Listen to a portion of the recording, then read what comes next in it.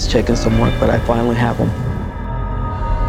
There's rumors, Amanda, that some of them have abilities. Oh, yeah. I have seen things. Maybe Superman was some kind of beacon for them to creep back from the shadows.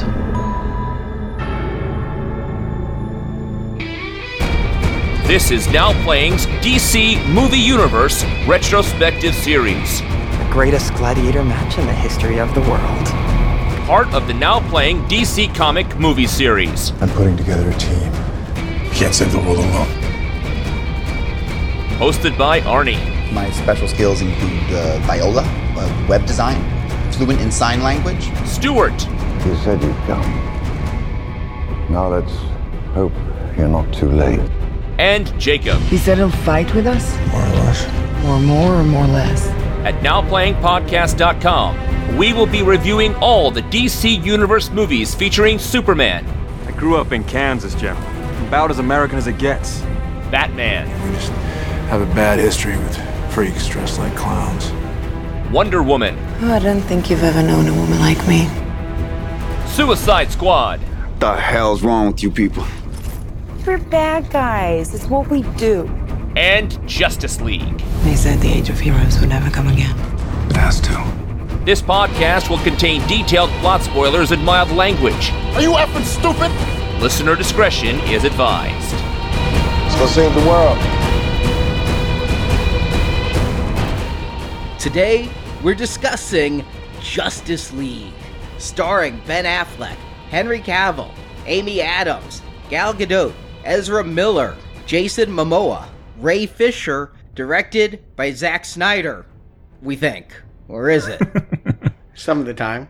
This is the Now Playing co-host who was born to be wild on a magic carpet ride. Love me some Steppenwolf, Arnie. And Stuart. And this is the host with special skills that include fluency in Gorilla Sign Language.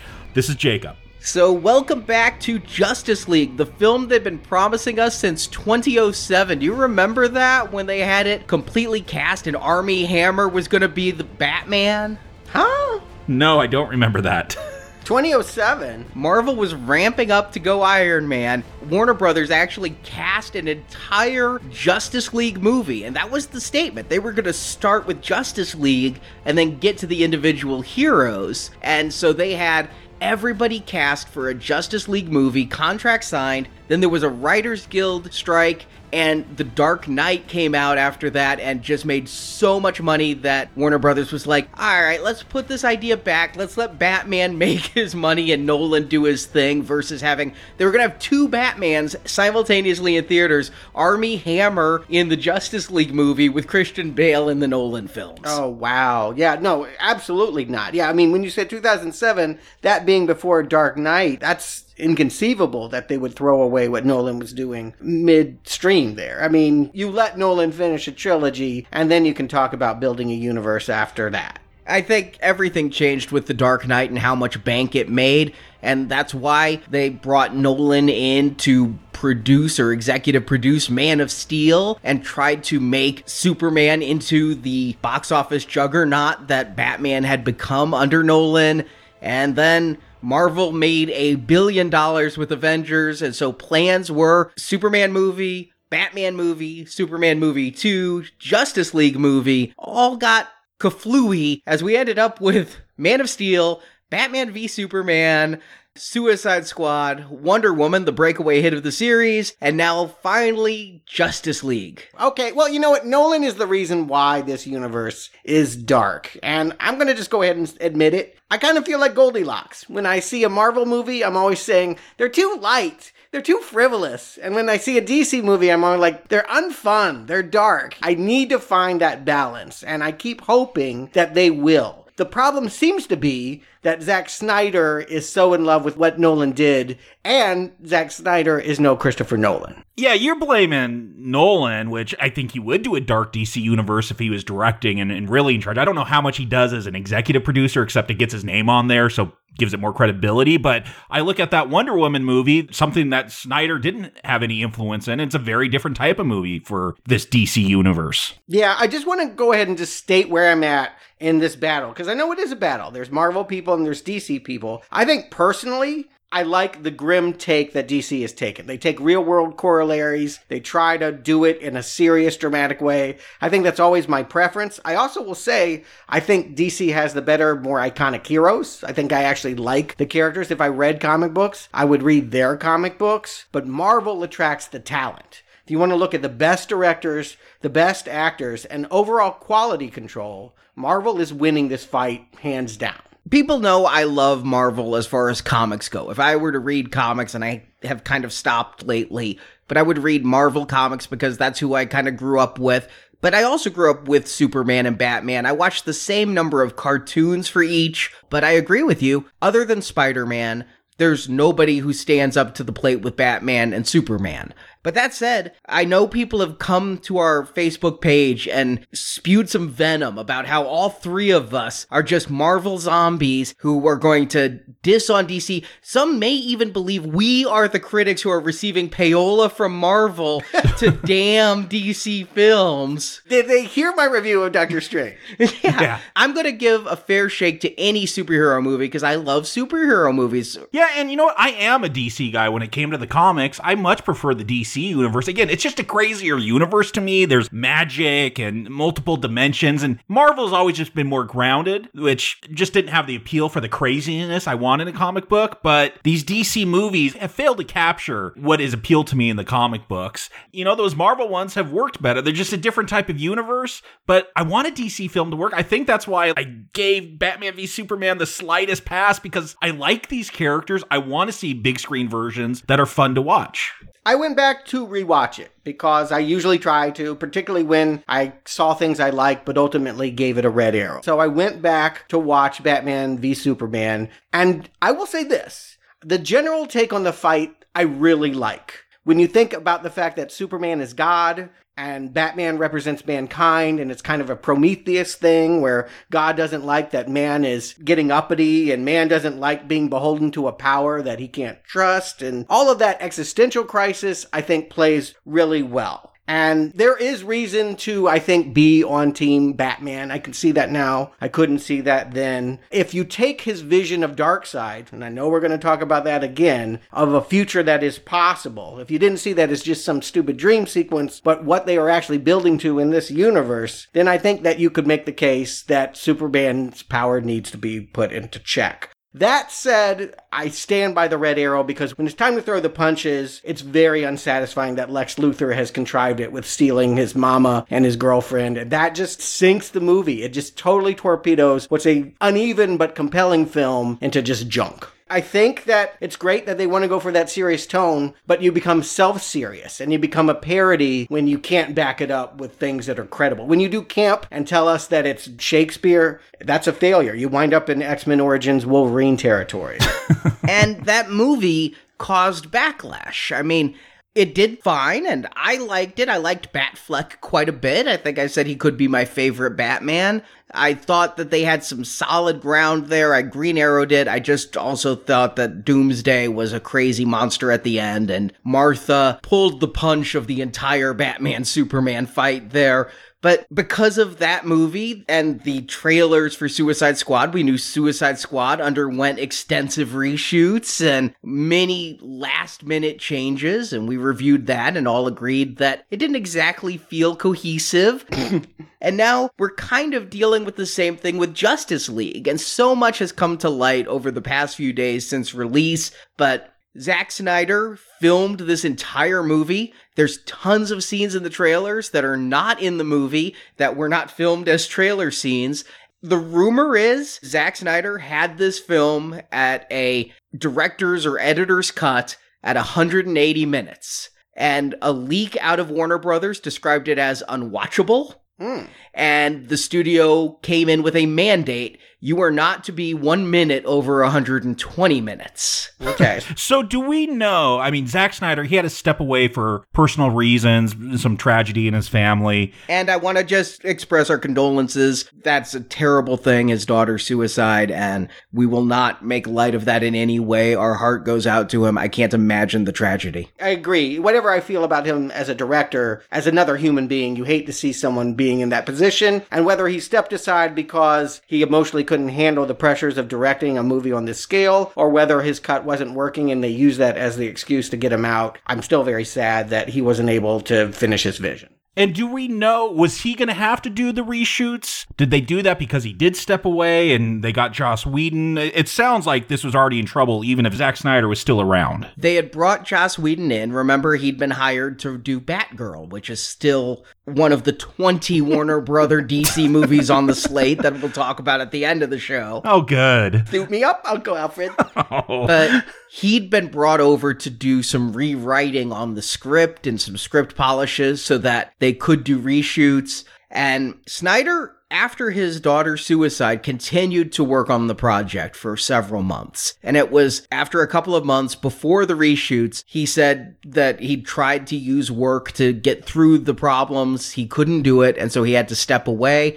I can imagine, though, that work was not very pleasant if you had executives saying, you need to fix what you broke, starting off by saying, we're giving you the keys to the kingdom, Zach. Make Man of Steel, make the sequel, make the Justice League. We want your vision. But after Batman v Superman, they brought in some DC Comics executives to put over him. Yeah, Jeff Johns, who's a comic book writer and editor for DC, who's done Justice League comics. Not only that, but I get a sense that Zack Snyder, at least when you look at his movies, they're popcorn films, but he has that dark streak in them. He's getting the directive from all these executives, lighten up, be fun. Well, if the guy's having a death in the family, you're just not in that headspace. Mm-hmm. It would be like going to Trent Reznor and say, write a bubblegum pop song. It's the wrong person for the wrong job. It's not the right fit. And so I've read online of the breakdowns, people who've seen this film 5 or 6 times and think they see the seams between the Whedon stuff and the Snyder stuff. The official line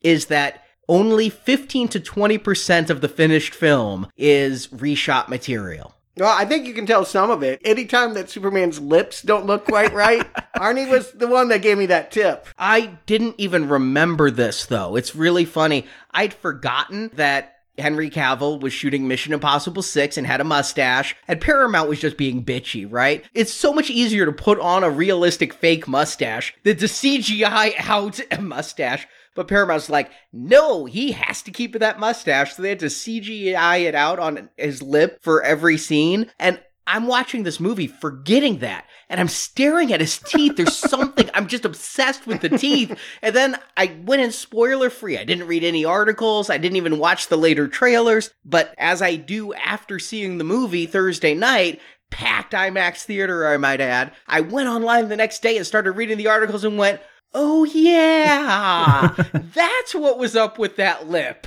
And I do think there's some lines and some sensibility that reminds me of Whedon. Keep in mind, this was the guy that did Avengers. We'll see that influence here. They're definitely stepping away from the dark, both in the plot and in trying to write this franchise. That said, several of the jokes that are here were in Snyder's original script.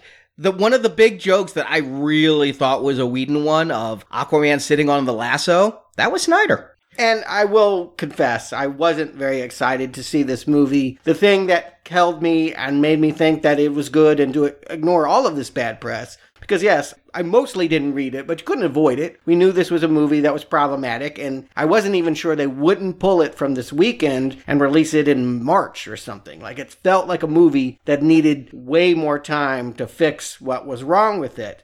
But I was really high on Wonder Woman. For me, that was the breakthrough in the DC world. The fact that she was coming in was a real feather in DC's cap. It said that they could make a movie as good as Marvel, and it also said something else that was important that I've never felt. And that is there are more interesting characters than Batman and Superman in the DC universe. I honestly, after even Suicide Squad, felt really jazzed for Justice League, and I knew the DC movies were flawed, but I was anxious to see these heroes that I had seen in cartoon form up on the big screen. And Wonder Woman, I certainly liked it, but I'm not as high on it as apparently the rest of the world is. I felt like that third act really let me down to a point of being disappointing, and I've not gone back and revisited it. I had to read online that they added a post-credit scene on the Blu-ray Blu-ray that ties it to Justice League when they're going to say they found some mother box in World War I. I was wondering about that. They allude to that in this movie, but I was like, I don't recall that. Yeah. I did too, and I didn't buy Wonder Woman on Blu-ray, so I Googled it to see, like, did I forget that? No, it's an added scene on the Blu-ray. I got a digital copy, and I'll have to see it's on there. I haven't sat through the credits again. But truthfully, it's the trailers for this one. It looked unfun. It looked unfinished. Nothing in the trailers said, come see me. And I live and die by trailers, but I have not been this unexcited for a major superhero movie since Superman Returns, the only Superman film I've not seen in theaters. And this one would have been number 2 if it weren't for Now Playing. I'd have just waited for video like I did for Watchmen. Yeah, if you go back and listen to that Avengers episode, I was having anxiety attacks. Oh my gosh, we have done so much to build up to this. I hope I don't lose my keys and I can't get to the movie theater to be I was panicking. This, I was just someone please hide my keys. Please someone lock me in the garage and I can't get out for the week, because it did look unfinished. Look, I want a good Justice League movie. I like the DC universe more, but nothing about what I saw in trailers was appealing to me. I went in with the lowest of expectations. Yeah! There was nothing for me in those trailers, but I kind of ignore trailers. Trailers lie. I feel at this point, trailers are cut to look a certain way. It wasn't hitting any of my sweet spots. Well, they should finish the CGI. How about selling me on that? It looked like Flash Gordon from 1980 in many of the scenes, but I was like, you know what? I'm holding to Wonder Woman. If Wonder Woman can hold this team together, then maybe it will be enough to push over the hill what wasn't working for me in Batman versus Superman. Listen, I agree completely that trailers lie. They're like cigarette salesmen. However, they're lying to tell you something's good. If you get a bad vibe off of a trailer, that's usually a sign of either A, that movie wasn't made for me, and there's a lot of those, like Daddy's Home 2, or B, it's just a bad movie. And so, yeah, that's why I would have waited for video on this one, as a lot of people did. I did see this a second time. I went and saw it on IMAX opening night, and then I went to a 3D screening on Sunday morning, a private showing, I might add. Ooh. I was the only person there. Now, there was a line for the IMAX show. I think there were so many screens showing it in our town, and this was one of the 2 3D showings they were having. I think a lot of people wanted to wait for video, and even more didn't want to see it in 3D. I know it's underperforming. They're saying 96 million. I'll say we're recording this a little later than usual. I went on a Saturday. I had to wait to my third choice of showings because they were almost all sold out unless you want to sit in that front row. So at least Saturday, out here in LA, people were going to see it. I saw it twice, too. The first night I saw it in Gotham. I went to the theater that no one likes to go to, that's dank and ugly and has dripping ceilings, and there were very few people in that, but I take that as a sign of people don't like going to that theater. Maybe 20 people. And then I went to a Sunday matinee where, I was in the second row because there were so many people there. And they were animated. This crowd was laughing, it was giggling, it was filled with children. I had read ahead of time, Warner Brothers, here was their internal benchmark. They said, Thor is a C-list character. If Batman and Superman can't open bigger than Thor, we've screwed up. They screwed up. Thor opened at 123 million. Justice League opened at 95. We know that they spent 300 million making it. I just know there's going to be some statements lobbed at us. I don't know what either of you think of this movie. We don't pre-talk. Nope. So no matter what we say, I know that there will be some comments. We're either paid off by Marvel or we're DC fanboys. There's no in between. Really? Paid off? I can't believe anyone thinks that I'm getting paid to say the things I say about superhero movies. I don't know that they think we're getting paid off, but there is the conspiracy theory that Marvel is paying reviewers and things. But a friend of mine, Tommy Garvey, went into Reddit, and he went through hundreds and hundreds of comments, and he's broken out the most common reasons that these comments say Justice League did not perform to expectations. And I just want to lob these out here for quick responses. Agree, disagree. Okay. 1. Marvel released Punisher this weekend deliberately. No one wants to go to a crowded theater to see a movie. They'll just stay home and watch Punisher and go to Justice League later. I watched the first episode of that Punisher. I don't think that's keeping people away from Justice League. I'll half agree. I think Marvel did that as a reaction. I think that was a mean, let's try to do what we can to ruin this box office. But I don't know how impactful it would be. If you really wanted to see Justice League, you were going to go this weekend. This was no Stranger Things 2. No. I don't think that it had the effect, but I agree with you, Stuart. I think Marvel may have been like, yeah, we're going to put it here for the reason. They're in a war. I get it. It's Pepsi and Coke. 2. The studio mandated a 2-hour runtime. You can't do any team movie with a 2-hour runtime, and Guardians of the Galaxy doesn't count. And that's why it underperformed? No, it would make more money because you could show it more times in a day. Yeah, and I disagree that you can't tell a good story with multiple characters in 2 hours. Sure you can. If the writing's there, yeah, I don't think that's a problem. So what they're really saying is that the movie's bad and people aren't going, but it's bad because it's 2 hours. Yeah, they wanted it longer. They wanted more of that bad stuff. Okay. Advertising budget wasn't good enough, and what they did put out was terrible. Yes, the advertising's bad. I'll agree. I thought the Comic-Con teaser had me pumped. It really did. The more I saw, the less I liked it. So I'll agree what they put out was terrible. I don't feel they underspent, though, because I couldn't escape the ads for this. Yeah, it was everywhere. I don't even have cable television, and there was ads everywhere that I saw. Next, Thor was released too close to it, as was Wonder. If you added up their audiences, Justice League would have had all of that. Okay, now they're worried about a little deformed kid? Yeah, like, look, Wonder didn't take any money away from this. Aw, that's... Admittedly, he is a more fearsome foe than Steppenwolf. Zack Snyder's vision wasn't followed, and Joss Whedon doesn't know what he's doing. Avengers was okay, but Joss destroyed the chance of the beautiful trilogy Zack had planned. Okay, I'm just going to throw that. No, that's a garbage argument. I just don't even respond to that. The Avengers, okay. There's already bias in that assumption there. I would say I would like to have seen what he made. I will leave it at that, which is not to say that I think it would be better, and definitely not to say that I think a 3-hour Zack Snyder would make more money or be more commercially viable. Obviously, Whedon pleases crowds more. He appeals to the children in the audience much more than Zack Snyder. I would love to see Zack Snyder's work print cuts. I really would. There's too much footage lying around for there not to be more on a Blu-ray, but I don't think that we'll ever see what studio executives didn't want us to see. No, next one. Zack Snyder sucks. He's always sucked, and DC keeps letting him and then wonders why they fail. Yeah, I kind of agree with that one. I mean, look, I'm not a Zack Snyder fan. I've not tried to hide that at all. Ever since that Man of Steel, which I liked a lot of that, I recommended it, but also we're going to blow up Metropolis and have Superman snap people's necks. No, I don't like his take. I'm not a big fan. I'll leave it at that. He's made some movies that I've liked okay, but honestly, he just seems like a fanboy. If you wanted someone to really make this style work, you would have paid what Christopher Nolan needed to make it happen. And I loved Dawn of the Dead. I've liked a couple of Snyder's DC movies. You liked Watchmen after you had to watch it like 6 times. But Sucker Punch is still like the epitome of... Still never seen it. Again, I've never met a human being that ever said nice things about it. It's so bad. Next, there's too much humor. DC fans don't want to see Marvel movies. They want to see DC movies. I mean, Lego Batman did a ton of money, and that's a DC movie. I mean, I don't agree with that. People that like Zack Snyder's vision don't want humor, maybe. But look, Thor, $120 million opening weekend. People want humor in their superhero movies. And I will go this far and say it was what made DC distinctive. And the fact that they're going to go away from that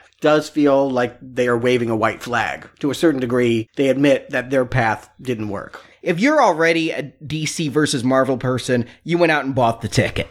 Yeah, and again, I'm going off of like my wife's reaction. She is not a comic book person. I mean, her favorite superhero movies, Deadpool, Guardians of the Galaxy, and Thor Ragnarok. I mean, that's what she enjoys in these superhero action movies. As just someone that doesn't care what publisher they're coming from, she just wants to be entertained. Okay, just a couple more. It's the wrong Justice League. Where's Martian Manhunter and Green Lantern? Cyborg isn't even supposed to be on this team. Well, if you've read the New 52, Cyborg is on they replaced Martian Manhunter with Cyborg because they were doing something else with them. Look, we'll talk about it when we get into the film. They bring up the Green Lanterns. Because they did that, I'm wondering where the Green Lantern is in this film. You mentioned Martian Manhunter, and I think it was Kelsey Grammer with a potbelly. No, yeah. It was David Ogden Stiers, even worse than Kelsey Grammer. Yeah, again, we've seen Justice League before. We've covered that movie, and... I don't know if I'd call that Justice League. But, yeah, I don't want to remember some of those characters. It's Suicide Squad's fault because it sucked and ruined the momentum of the storytelling Zack Snyder had going. I'm gonna say no because Wonder Woman would have overridden any bump in momentum Suicide Squad caused. Yeah, they're trying to blame Suicide Squad for this. Again, I think Suicide Squad was slightly better than Batman v Superman. I don't think it ruined the momentum. All right, here's the last reason. It hasn't failed! Shut up! It's making a lot of money! Don't believe the fake news! I actually support that. I agree. Yeah. Why is everyone so quick to do... I mean, we're 3 days from an opening. I don't think you'll know what kind of legs it has. Avatar might have been perceived as a failed opener at 70 million. Well, it went on to be the biggest film of all time. I mean, this movie will live and die by how people see it in a year, 2 years from now. But we live in times where, it's like The Flash. We want instant gratification, instant declaration of win or lose. But more important than its box office, we need to talk about quality. I'm never moved by whether masses have paid money to see something. I want to know whether it moves me. And so I guess we got to get into this. Arnie, give them the plot. Let's talk about Justice League. Superman is dead, and without him, the world has plunged into depression. Most of all, Lois Lane, played by Amy Adams, can't bear to report on real news anymore. And Martha Kent, Superman's mom, lost her house to foreclosure. Worst of all, Superman's death has brought about an opportunity for alien invasion. Steppenwolf, an alien played by Kieran Hines, tried to destroy and invade Earth thousands of years ago, but the Amazons, the Atlanteans, the Green Lanterns, even the Greek gods teamed up to repel him. But now with the world divided and Superman dead, Steppenwolf has returned. He must gather his 3 MacGuffins, one from the Amazons, one from the Atlanteans, and one hidden by humans, and then he will destroy the planet. When the Amazons lose their mother box, which is what the MacGuffins are called, they call out to Wonder Woman Diana Prince, played by Gal Gadot, and she in turn goes to the Batman Bruce Wayne, played by Ben Affleck. They also recruit the Aquaman Arthur Curry, an Atlantean prince who acts like a biker, played by Jason Momoa. He's very strong, and he might be able to talk to fish. They also recruit Barry Allen, played by Ezra Miller, a young man who was struck by lightning and can now move very fast. And they finally get Victor Stone, played by Ray Fisher. Victor was nearly killed in an explosion, but his father was a scientist working on the Kryptonian mothership and used one of Steppenwolf's mother boxes to bring his son back to life. But now Victor's more machine than man with an alien language in his head. Together, they realize there's still not enough and they need Superman. So they use a mother box to bring the dead Kryptonian hero, played by Henry Cavill, back to life. And thank goodness they did, because although pissed at first, he comes around and helps the heroes defeat Steppenwolf and save the lives of at least 4 Russians who seemed the most in danger. Although they're dying of radiation poisoning, that nuclear reactor already had a meltdown. That threat repelled, they decide to stay together as a team as credits roll to a scene of Lex Luthor, played by Jesse Eisenberg, and Deathstroke, played by Joe Manganiello, who decide to form a league of their own. I just hope they do the Super Friends thing with their Legion of Doom hideout in a swamp. Yeah, the fact that it was on a yacht definitely had me thinking about that cartoon version where it was something floating in a swamp. Now, when this movie starts, we get a DC logo. There's a hierarchy to this. I paid attention now. Batman number 1. Superman number 2. Wonder Woman number 3. I think that's all inarguable, right? Those are the 3. Aquaman number 4? Yeah. He's been around since 1941 in the comics. 5.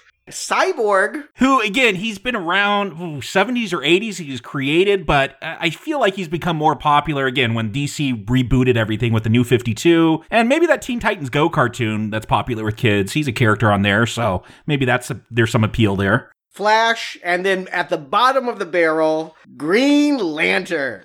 And you know what? This is just the people they have movies being made of right now. Potentially, yeah. Who knows if they'll get made, but sure. I thought it was interesting that we start with a camera phone video of Superman by a couple of kids recording it for their podcast. Yeah. Yeah, come on, a podcast recorded on your phone. And people, if you're doing video, landscape. So sick of portrait videos from phones. Turn it sideways. I had to ask, though. It ends on a teaser because they ask him, does the S really stand for hope? And yeah. Yeah, he did some, I don't know. What was he saying? It's like a river flowing. Ugh. This is just bad dialogue. They say at the end, though, what's the best thing about Earth? He turns, he smiles, he opens his mouth, and do we ever find out? They don't want to confirm what we've hated. It's Lois Lane. We've said, and we've called him out on it, this is a Superman that seems entirely motivated about Lois Lane, and they don't want to confirm that that is the only reason he is still on this planet. They confirm it in this movie. I mean, it's all about Lois Lane. It is, yes, a lot of things are confirmed with him. My question for him is, what are you eating? Because clearly there's something up with your mouth. This is a Whedon scene. This is something that they shot at the last minute to bring humor and humanizing and to remind us why we like Superman, so that when we start with the next images and we have a montage of all the ways that the world is mourning, what is this bullshit? We're supposed to believe what Superman was being a superhero for what, maybe 2 or 3 years, and all of a sudden the world is in despair. And what do they show us that's so bad? Look, skinheads are bad, and they're terrorizing some Muslims by flipping their orange stand. The cops come and arrest them. This seems like our world today. Are we in a Great Depression because Superman's dead? I don't understand this whole conceit that the world is doomed because there's no Superman, who again was around for maybe a couple of years fighting crime. Forget how much he was around. When he was around, they couldn't just wait to kick him down. He never represented hope to anyone. He represented a legal alien threatening us. No one ever liked him. You guys never liked him, and now we're all sad because he's gone. And more, this is quite obviously a Zack Snyder credit sequence. You could not rip off the Watchmen credits more when you've got this piano version of Everybody Knows by Sigrid and the slow-mo and everything. I'm like, well, Whedon just looked at this and was like, that's done. I'm not changing that a note, because it is so maudlin and so slow-mo and so everything Watchmen. Yeah, I don't mind the credit sequence. I just find that this is a false impression they're creating here. They want to tell us that the world got dark because we all were sad about Superman,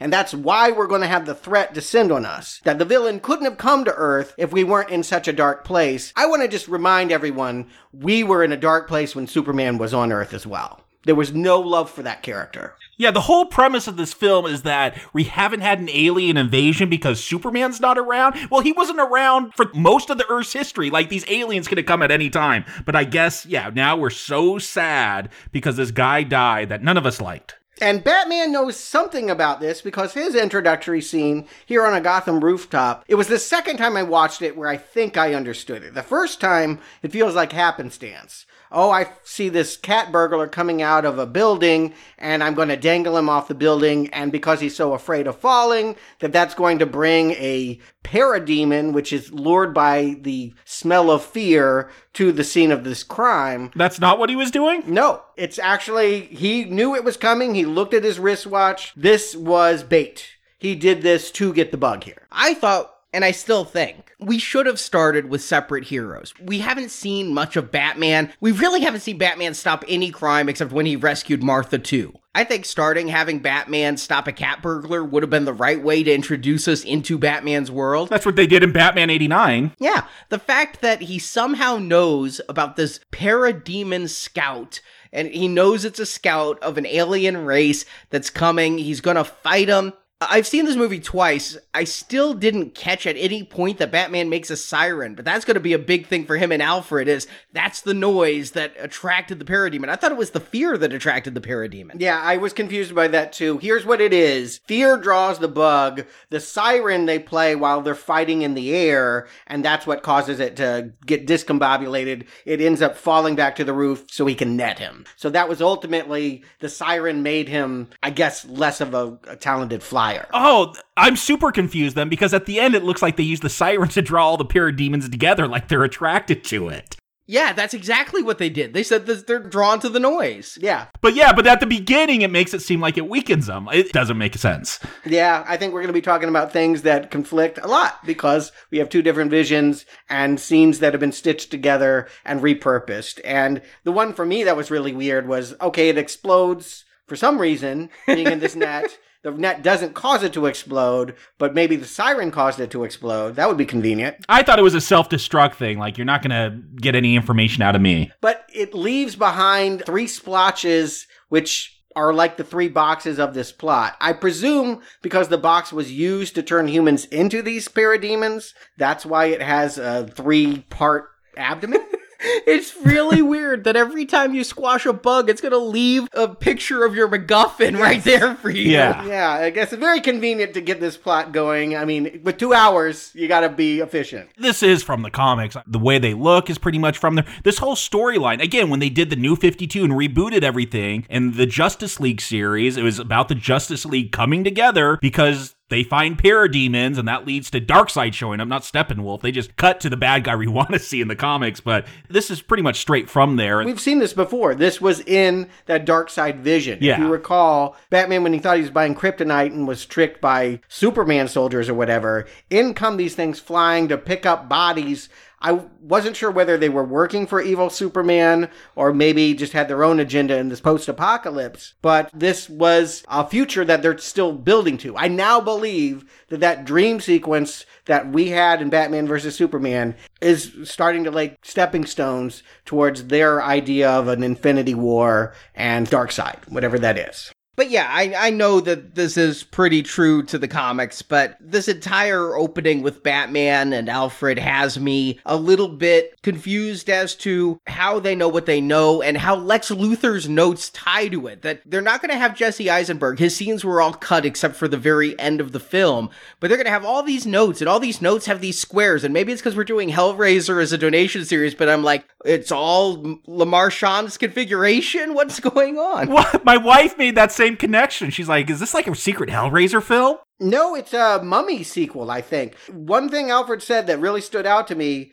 Akhenaten. It was notes about Akhenaten, and they show a picture of hieroglyphs with these 3 boxes. They wanted to work in subplot about some Egyptian deity and maybe going to pyramids or something. Are we going to get a Hawkman movie? Because I know there's some reiterations of Hawkman where they're reincarnated Egyptian gods or something. Maybe they're trying to tie that in. Perhaps. All I can say is this is anticlimactic. When you think about the ending of Batman vs. Superman and Bruce Wayne at the funeral being like, we got to get a team together because it is coming. All right, this is something bad, right? This is going to be real scary. Fear mosquitoes and a guy in a horn hat that, I mean, I guess it's like Marvel, Chitauri and the lava monster from Ragnarok, but this is not epic. It's Suicide Squad to me. It's reincarnated dead folk with an obvious CGI giant in the middle. Isn't that exactly what we had at Suicide Squad? Well, and the fact that they're going to try to just terraform the Earth again like a Man of Steel, can we stop this? Transformers has done this like 5 times in their movies. Can we just stop trying to transform Earth into something else? Oh, it's really confusing because he's going to transform the Earth before he destroys it. It's going to first become like his planet and then go boom. I don't understand why we have to have that middle step. Is that what it is? I thought he was just trying to make another Apokolips, which is the planet that he's from. He's presumably been banished from Earth for a millennia. He lives on a planet to come here and make it exactly like the planet he was from?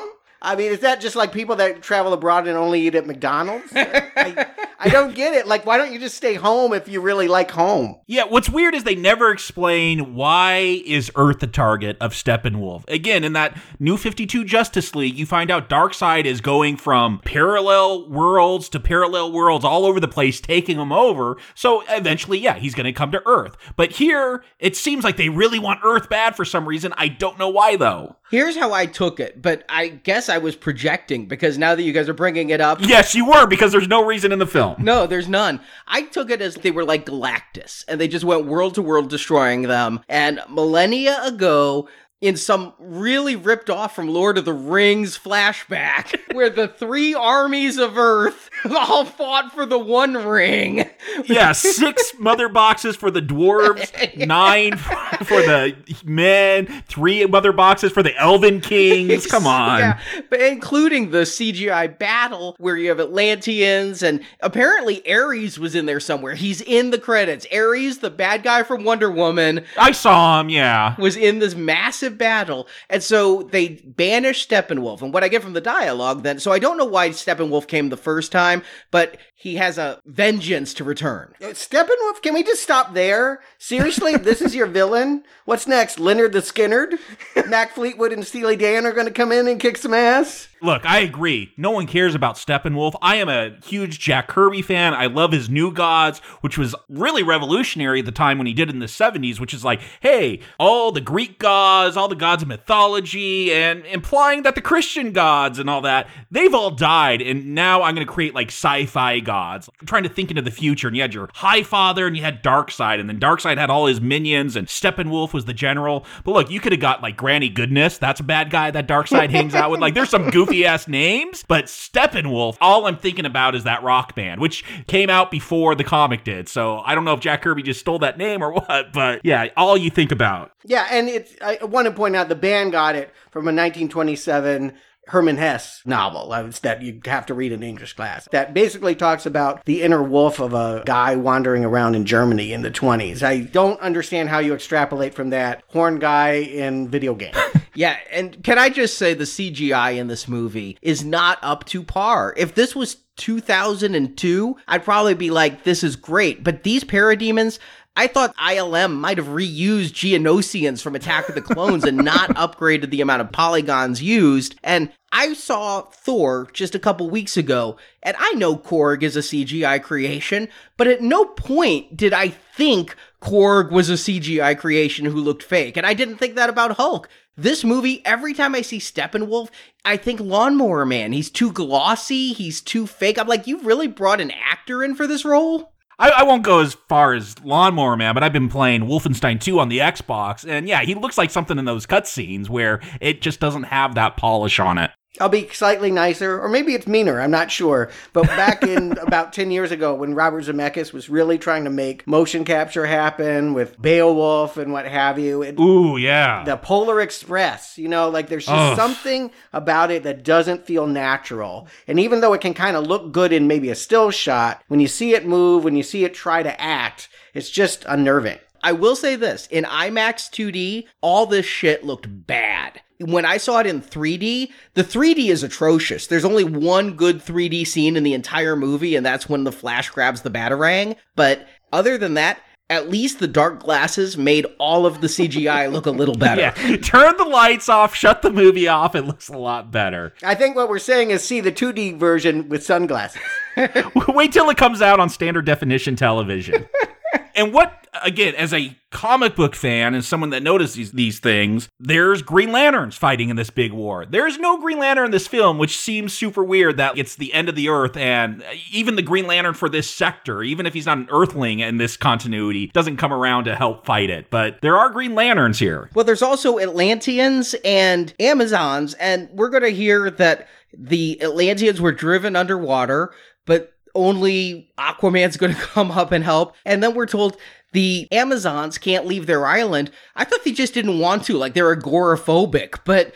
No, they said something about Wonder Woman in that film, like something bad might happen if she leaves. They don't know what will happen when they leave the island. But nothing bad happened. She's still immortal and super strong. But she's also the god killer. She's like magic Amazon. Oh, true. But I would think if they could leave before, they could leave again. This was just exposition, reasons, blah, blah. Well, they don't even give reasons. It's exposition. It doesn't hold up for the rest of it. Again, I don't know why Steppenwolf doesn't show up 10 years later and try to do it all over again. There's no Superman around then. And I think we're to take it that man is the reason why these other two have been banished. That they haven't played nice, and they've banished from their world the whole idea of fantasy creatures. And in doing so, they're the ones that have imprisoned mermen into Atlantis and Amazonians. Again, it's Lord of the Rings. It's man's fault that the ring wasn't destroyed. We'll see. Yeah, we don't know why the Atlanteans go underwater. We're just told they're driven there.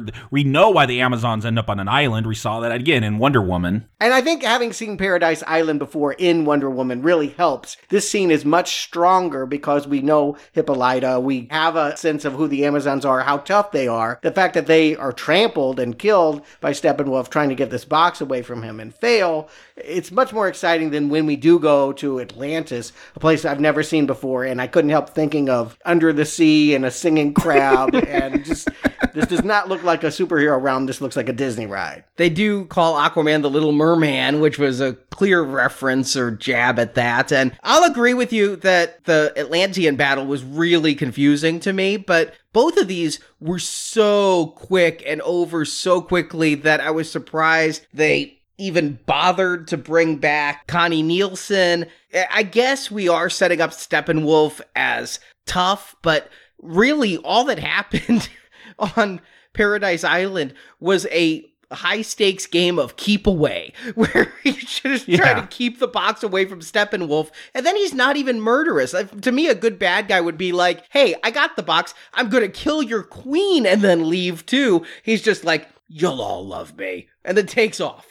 They didn't want to show violence against females. It seems very obvious to me in these scenes. Right before he's about to cut a woman in half, they cut away. We never see that death scene here. I think after that poster of the X-Men Apocalypse, there's just some queasiness in our culture about seeing male characters commit violence on women. But here's the thing. None of this action is as compelling as anything that we saw in that Wonder Woman film with the flipping and shooting the 3 arrows. Yeah, they are tying a lasso around the mother box and tying that to an arrow so they could just shoot it further down the line, kick the can. Yeah, really, there wasn't a fight, it was a chase, and that was a bit disappointing to me. But yeah, neither of the 2 boxes Steppenwolf takes excite me. And that's how we're introduced to Steppenwolf. He just comes to Earth and lands on Paradise Island. Yeah, this is not the villain to excite an audience. It seems cut, dry, generic, goofy name with associations to 70s rock. He should have ridden a magic carpet. I mean, it really... I mean, how much would it have set DC apart instead of being cock teases and making you wait, 20 films before you get your big bad Thanos? Just have Darkseid show up and just go, we're making a statement. We're getting right to the stuff you want. It would have made no difference to me, Jacob. Steppenwolf, yeah, I do think of the band, but... Well, if you kept the same script, yes, it would have made no difference. Yeah, exactly. What is Darkseid going to do that Steppenwolf wasn't doing here? What you're saying is, let's not wait 20 films, let's write a good script for this one. Yeah. I'll say this much. This is not a movie about the villain. That's what this announces. But I've greenlit many a Marvel movie that had a crappy villain. I think we've all agreed most of them can be pretty underwhelming. Usually they don't look this bad, but many of them are just as underdeveloped and just as non-threatening. And so I'm not going to hold this movie accountable for having a generic bad guy. I'm going to look to the Justice League, because that's, after all, what this is about. We do get started with Wonder Woman the way I kind of wanted to see Batman. She's in, is that London? Well, she's in France in the Louvre on, her weekdays. She's dusting off antiquities. But yeah, on her weekends, she does pop over to London and stop terrorists from taking over a courthouse. I was just confused. Look, I know we're going to get to the Flash, but why do you need the Flash when you already have Wonder Woman who's using super speed to block all the bullets? Even weirder, she kind of agrees with the terrorists that man has sinned with his technology and that we need to destroy technology, go back to the Dark Ages in order to live as proper moral human beings again. This is going to be the character that's going to argue for much of the movie that she doesn't like Wayne's tech and doesn't think they should revive Superman. When she saves them and stops all those bullets, which was a cool scene. Yeah, I like her move. I think it's her move to do this baseball slide into things. She's going to bust through the door in a cool way. I like her when she dodges the bullet with her head and whips her head around like, oh no, you didn't. That was my favorite spot. But when he stopped, the terrorist says, I don't believe it. What are you? And she says, a believer. And much like Superman's favorite thing, what does she believe? Yeah, I don't understand what that line means. Maybe they wanted to cut to the Imagine Dragons soundtrack. So that's all I could think. My girls love that Imagine Dragons song. I'm like, is it a reference to that? Because that's popular? It's a bad line written by a script full of many bad lines.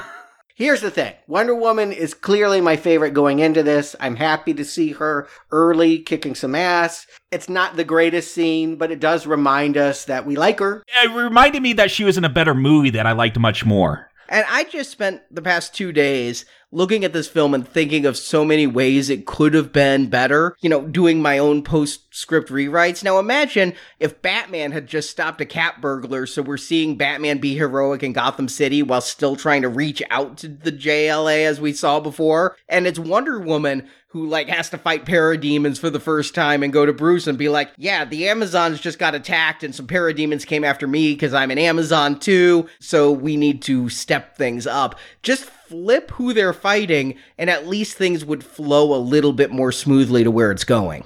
Yeah, but clearly this has been all rearranged. I mean, next scene, Bruce has a beard, and he apparently has been traveling on a yak for a long time in Iceland to get to some fishing village. He's like, fire up the private plane to Alfred, and then he's like been wandering around Iceland for months and grown a beard. Yeah, it's clearly, I mean, we can just see it. We don't need to pick it apart to know that this thing has been reassembled like Frankenstein. Guys, it's No Shave November. Obviously, he has a beard. He just grows it fast. Yeah, I guess. I was really worried about this Aquaman being, I think we were joking before, he's going to be a bro. And I will say, I think they did something successful with them. He was my wife's favorite character, again, who has no stake in DC versus Marvel, any of that. She's like, oh yeah, you reminded me of funny Thor from Ragnarok, so I liked him the most. Who is this character in this universe? What does he mean to me? And what I get is not much more than I got from the trailers. He's a monosyllabic, bearded guy with a lot of tats who just is born to be wild and wants to ride alone. Here's the problem. Everything is told to us, all these backstories for these characters who haven't had their own movies yet. And so we're told something. He's a half-breed, basically. His dad is human, his mom is Atlantean, and so he's never had any real loyalty. He comes and goes as he pleases. Yeah, I'm of course trying to find corollaries with Marvel characters. Thor was what I came to here because he is a bigger guy and he's prideful. And it does seem like he just doesn't want to commit to either land or sea. He likes his independence. He'll bring these Icelanders some fish every now and then, but he doesn't see himself as a hero, and he doesn't want to sign up with some guy who works in a shithole like Gotham. And it is a little... I mean, I laughed at the trailers like, you dress up like a bat. I mean, he's the only one who appears to have any perspective on these costumes. And of course, he can say that because he was always the joke of the DC universe when you go back to that blonde, orange, and green iteration. Yeah, they had to Thor him up here because he is the joke because of that Super Friends cartoon, talking to fish and that costume. I mean, even in the 90s, they knew they had to toughen him up. They cut his hand off and gave him a hook. I'm still not feeling this. Now, there was more story given to him. They hired Willem Dafoe to play some scenes. We see no Willem Dafoe here. And obviously, there's some shots here with Bruce that are green screened. I mean, certain scenes, they're in water and on land. And then there's certain scenes where they are so green screened, it's like high school morning show program. I could not believe how obvious it was when the insert shots came. He is not my least favorite character. I do feel like he's the one that is least served by the cut of this film. You can just feel like his entire arc, his story, he doesn't go anywhere. I mean, with many of these characters, I see them struggling with something. Wonder Woman will struggle to be a leader. Batman will stop being suicidal. But this guy, I don't get it. He becomes a team player. He has this scene with Mara, played by Amber Heard, and who's a big character. I mean, they're married in the comics, but I just like, move on. I don't even know what's going on in this scene. It's just a bunch of gobbledygook exposition that doesn't pay off. Yeah, can she control water when she's fighting Steppenwolf? She like makes some hand motions like she's voguing, and Steppenwolf is in a water tornado that he just swims out of pretty quickly. They're gonna have words. We're gonna find out. Yeah, I didn't even get that Aquaman was half human from this. I got that his parents weren't married, but I didn't know one was a human and one wasn't. And it's going to be his duty to go to the surface now and stop this. But none of the other Atlanteans are going to come with you to actually make it possible. Yeah, they make a big deal when he's like, I need something, and he's going to show up with that Triton, which Is that what he needed? I'm guessing, because that's like his weapon. It's not set up as a big deal, though. Yeah, it's really hard to follow anything about him. His big heroic moment is there's a boat that's sinking, and then he goes and just dumps the guy on a bar somewhere. What is the green stuff on his hands that makes him, like, take that bottle and get drunk? Second viewing, I got it. This guy is babbling about something coming from the sky. He's not talking about Aquaman. We're to understand that one of those parademons came down and sank his boat, and that Aquaman came at the right time to save him, and by grabbing this guy, got some of the green alien blood on him. Oh, so that's bug juice on him. Yeah. But my God, I mean, where was that fight? I'm like, is he mad that oil leaked into the ocean? I didn't get it. You needed this stuff. I get that we can table an Aquaman movie until next Christmas, but we needed to establish who Aquaman is, and this movie absolutely does not. He is, a big hulking guy who doesn't seem to have any use for the Justice League, and by the end of it, all I get is that he might like Wonder Woman. Better served, we can debate how much. The Flash, Ezra Miller, he gets a lot more screen time. Not as much as even was in the latest trailer. There's apparently some scenes where we learn more about the Flash and his jobs and a girl he was flirting with. But here, We get enough. He was struck by lightning. His dad was convicted of killing his mom. That's a big story that is setting up, I guess, a Flash movie at some point. It goes nowhere here. Yeah, and if you watch the Flash TV show, it all revolves around that. Yeah, I was going to ask you guys. This is a character I don't like his power. I just think it's dumb. I've just never liked the Flash. You're not into the Speed Force? I don't know what that is, and I'm probably not. That's what he's tapped into.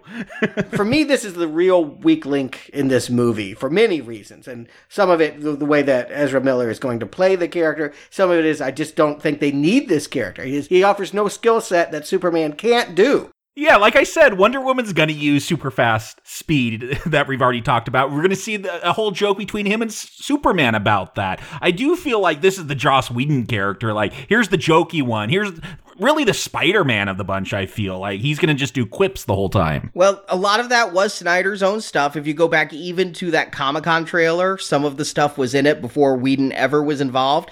But you're talking about my favorite character in this movie here. I've heard that they are trying to make this the breakout character with all the jokes to try to do that lighter DC stuff. Not just that, but his action. And I go back to Avengers 2. Remember when we had the dueling Quicksilvers? We had the Quicksilver in Days of Future Past that just stole the X-Men film. And then we had the Quicksilver in Avengers 2 who was shot down and never did anything except, you didn't see that comic? Well, here we've got a Flash that they took notes of what was done with Quicksilver. We're going to have several Quicksilver X-Men-like slow-mo scenes where he's running. It's not going to be to great songs like Time in a Bottle, but he's going to run around with everything in slow motion and get those X-Men Quicksilver type moments. And yeah, have that Spider-Man sense of humor. I liked this Flash a lot. I wish that they'd gone a little bit more. Don't introduce a father wrongfully convicted in jail unless you're going to do something with it in this movie, but it's how they're supposed to find him, is because although he moves around a lot and is always changing his location, he always returns to Central City to see his father. And so they have somebody, there's the guy that checks him in, hits a button on his cell phone. So that's Bruce Wayne's contact. But it's just such clunky dial. I get it. They're trying to do character arcs, but his dad at the beginning is like, you're just moving in slow motion and not going anywhere. And by the end, he's like, wow, you're really moving now that you got this job. Like, it's embarrassing. Yeah, he had 3 jobs or 4, and his father's saying, you're wasting your life away working too much. And the big redemptive end is, look, I got a job. Yeah. But I do feel like you have to have at least one character that wants to be in this team that's like, yeah, this is a cool idea, because no one else wants to be a team except Batman. He wants to put one together, but no one wants to join him. That's all how it's pitched. To me, it feels like a very unflattering take on a millennial that, is zipping around and can't pay attention, is kind of committed. He just ends up coming off like, we just watched Lego Batman movie. He reminds me of Robin, only unlovable. I find all of his humor and obsessions with brunch and all of his neurosis, what is meant to be so cute about his inability to relate to other human beings, I find him annoying and off-putting. And again, I wonder what he really brings to the team ultimately. I just feel like you could lose him. I like what he does. I'll just state this right up front. The only reason you need a team is to bring back Superman, and then you can disband the team, because Superman does everything. Oh, you just took my ending conclusion away. Like, that is the problem with this movie. Yeah. Is the only reason there's a team is to resurrect Superman, who could do everything by himself. And Flash was needed to provide the electricity for that. He's a human battery. But beyond what he does in this movie, or what anybody specifically does in this movie, I like the energy Ezra Miller brings. I don't know if I like Ezra Miller. I've not paid a lot of attention to him, but I like his character here. And if out of all the characters in the Justice League, if there was a solo movie for the Flash, that would be the one I would be most excited for. Now see, and I'm going to say it right now, Red Arrow, I've zipped into the future, and whenever they release it, it's not next year. Next summer was the original date. I'm now hearing 2020. Maybe, but I'm not going to recommend it. If this is your Flash, I don't like it. I do not like him strongly. So it fails. No need for me to see it. I already have. Fail. I like him quite a bit, but we also disagreed on Ryan Reynolds in almost everything. So, yeah, I think he worked very well as compared to, God, another character with nothing to do and nowhere to go, Victor Stone, Cyborg, who I have to assume is all, his body parts and his plot are on the cutting room floor. See, I would argue, not a super compelling performance, but maybe the most interesting character dilemma. You know, my Marvel equivalent was, I mean, like, as you said, Flash was obviously Quicksilver. Here, I got a lot of Vision. You know, he's being transformed by a power. Because he's got like something that looks like a stone in his head. Well, yeah, and we don't know what he's going to become. That he could ultimately be used for a power for evil is a compelling dilemma. That, you know, his body can do something his mind doesn't want it to. If this was a better script, the fact that he was born from a mother box, which I don't know if they make clear in this movie, we kind of got that from Batman v Superman, and we see that little clip. But yeah, the fact that he could unwillingly turn against the team, that should be some good drama. I don't think they ever exploit it very well in this film. No. I mean, the fact that he's going to make a gun and shoot Superman at one point, yeah, there's some good ideas here, but it's either on the cutting room floor or it never made it into the script. There were a lot of scenes with him playing football and out of the bodysuit that were in the early footage. So all origin stuff. Yeah, which would have been nice. I did like his dilemma. I thought that having a guy who's like, we're worried about an alien invasion, it could be me because I have an alien language in my head. I got that he was made from a mother box. It was a little bit confusing the first time I watched it, but they make it pretty clear. And I did remember that scene. And God, we've got Silas Stone there. They'd make a Frankenstein comparison. And I'm like, this guy can't stop creating Doomsday. He built Skynet in Terminator 2, that actor who plays his father, Joe Morton. And here he's making possibly an alien invasion. But it's why Victor doesn't want to join. He doesn't want to leave the house. He doesn't trust himself. It's not that necessarily he doesn't trust Batman or Wonder Woman. It's going to go away, though. It's just going to be like, hey, I have friends now. Like the way Flash wanted friends, Victor gets friends, and all of his existential angst just goes away. I think if I was voting, not counting the major three, Superman, Batman, Wonder Woman, of the new recruits, he is the one with the most potential. That's what I would vote him as. I wouldn't say that I love what he does here. I would say I look forward to his solo movie the most. The problem is, I feel like, yeah, if he got a solo movie, this is the kind of dilemma I think is the most interesting as he's coping with this new cyborg robot body, and we got it done really poorly here. That is exactly it. If they hadn't put him in this movie, there's an interesting story that could be written from this dilemma. They didn't do it here, and I thought the actor was fine. He's not really done anything before. I don't know what to say about this actor. I absolutely hate the conception. I hate the look of the suit and the cheap CGI and all of that. It just looks really bad. I don't like... Yeah, stay in the hoodie. Yeah, you're right. Yeah, it works better when he's in the hoodie, but I just don't think he looks as cool as the other people here do. He's interesting, but he makes no impact here. I think he's driving the plot. I mean, keep in mind here, the Amazonians had one box, the Atlantans had another box. He's the one that actually has, well, they call it the change engine. He and his father, that's to them what it is. But it's really the third mother box that was given to man. It was buried and found in World War I. Again, just a line we're told, never shown it, I guess, unless you watch that Blu-ray of Wonder Woman. Yeah, this is their mistake. If this was what they were going to do, put that scene in the Wonder Woman movie. This is what Marvel is good at. They know how to build the stepping stones to get to where they're going. Here, they're telling us to go back and watch the movie again on DVD, and in some Easter egg that'll tell us this major plot point. Remember, the ending of Wonder Woman was redone, and it became that CGI blah fest that it became, which was one of the big strikes I had against that movie, was its lame fight ending. Maybe this was in that original ending, and they're like, well, crap, we built Justice League to tie into this thing that Ares was going after that we completely cut out when it became the power of love or whatever it was. So yeah, it's a matter of reshoots upon reshoots upon reshoots, but I'll take it. You know what? If there was something I missed in Wonder Woman, I'm judging Justice League for Justice League, so the sins of what Wonder Woman did or didn't drop, I got enough that this was being used by the scientists. I guess somehow the mother box and the Kryptonian mothership from Man of Steel that Zod came in on are all being handled by the same scientists at Star Labs? I heard two different things.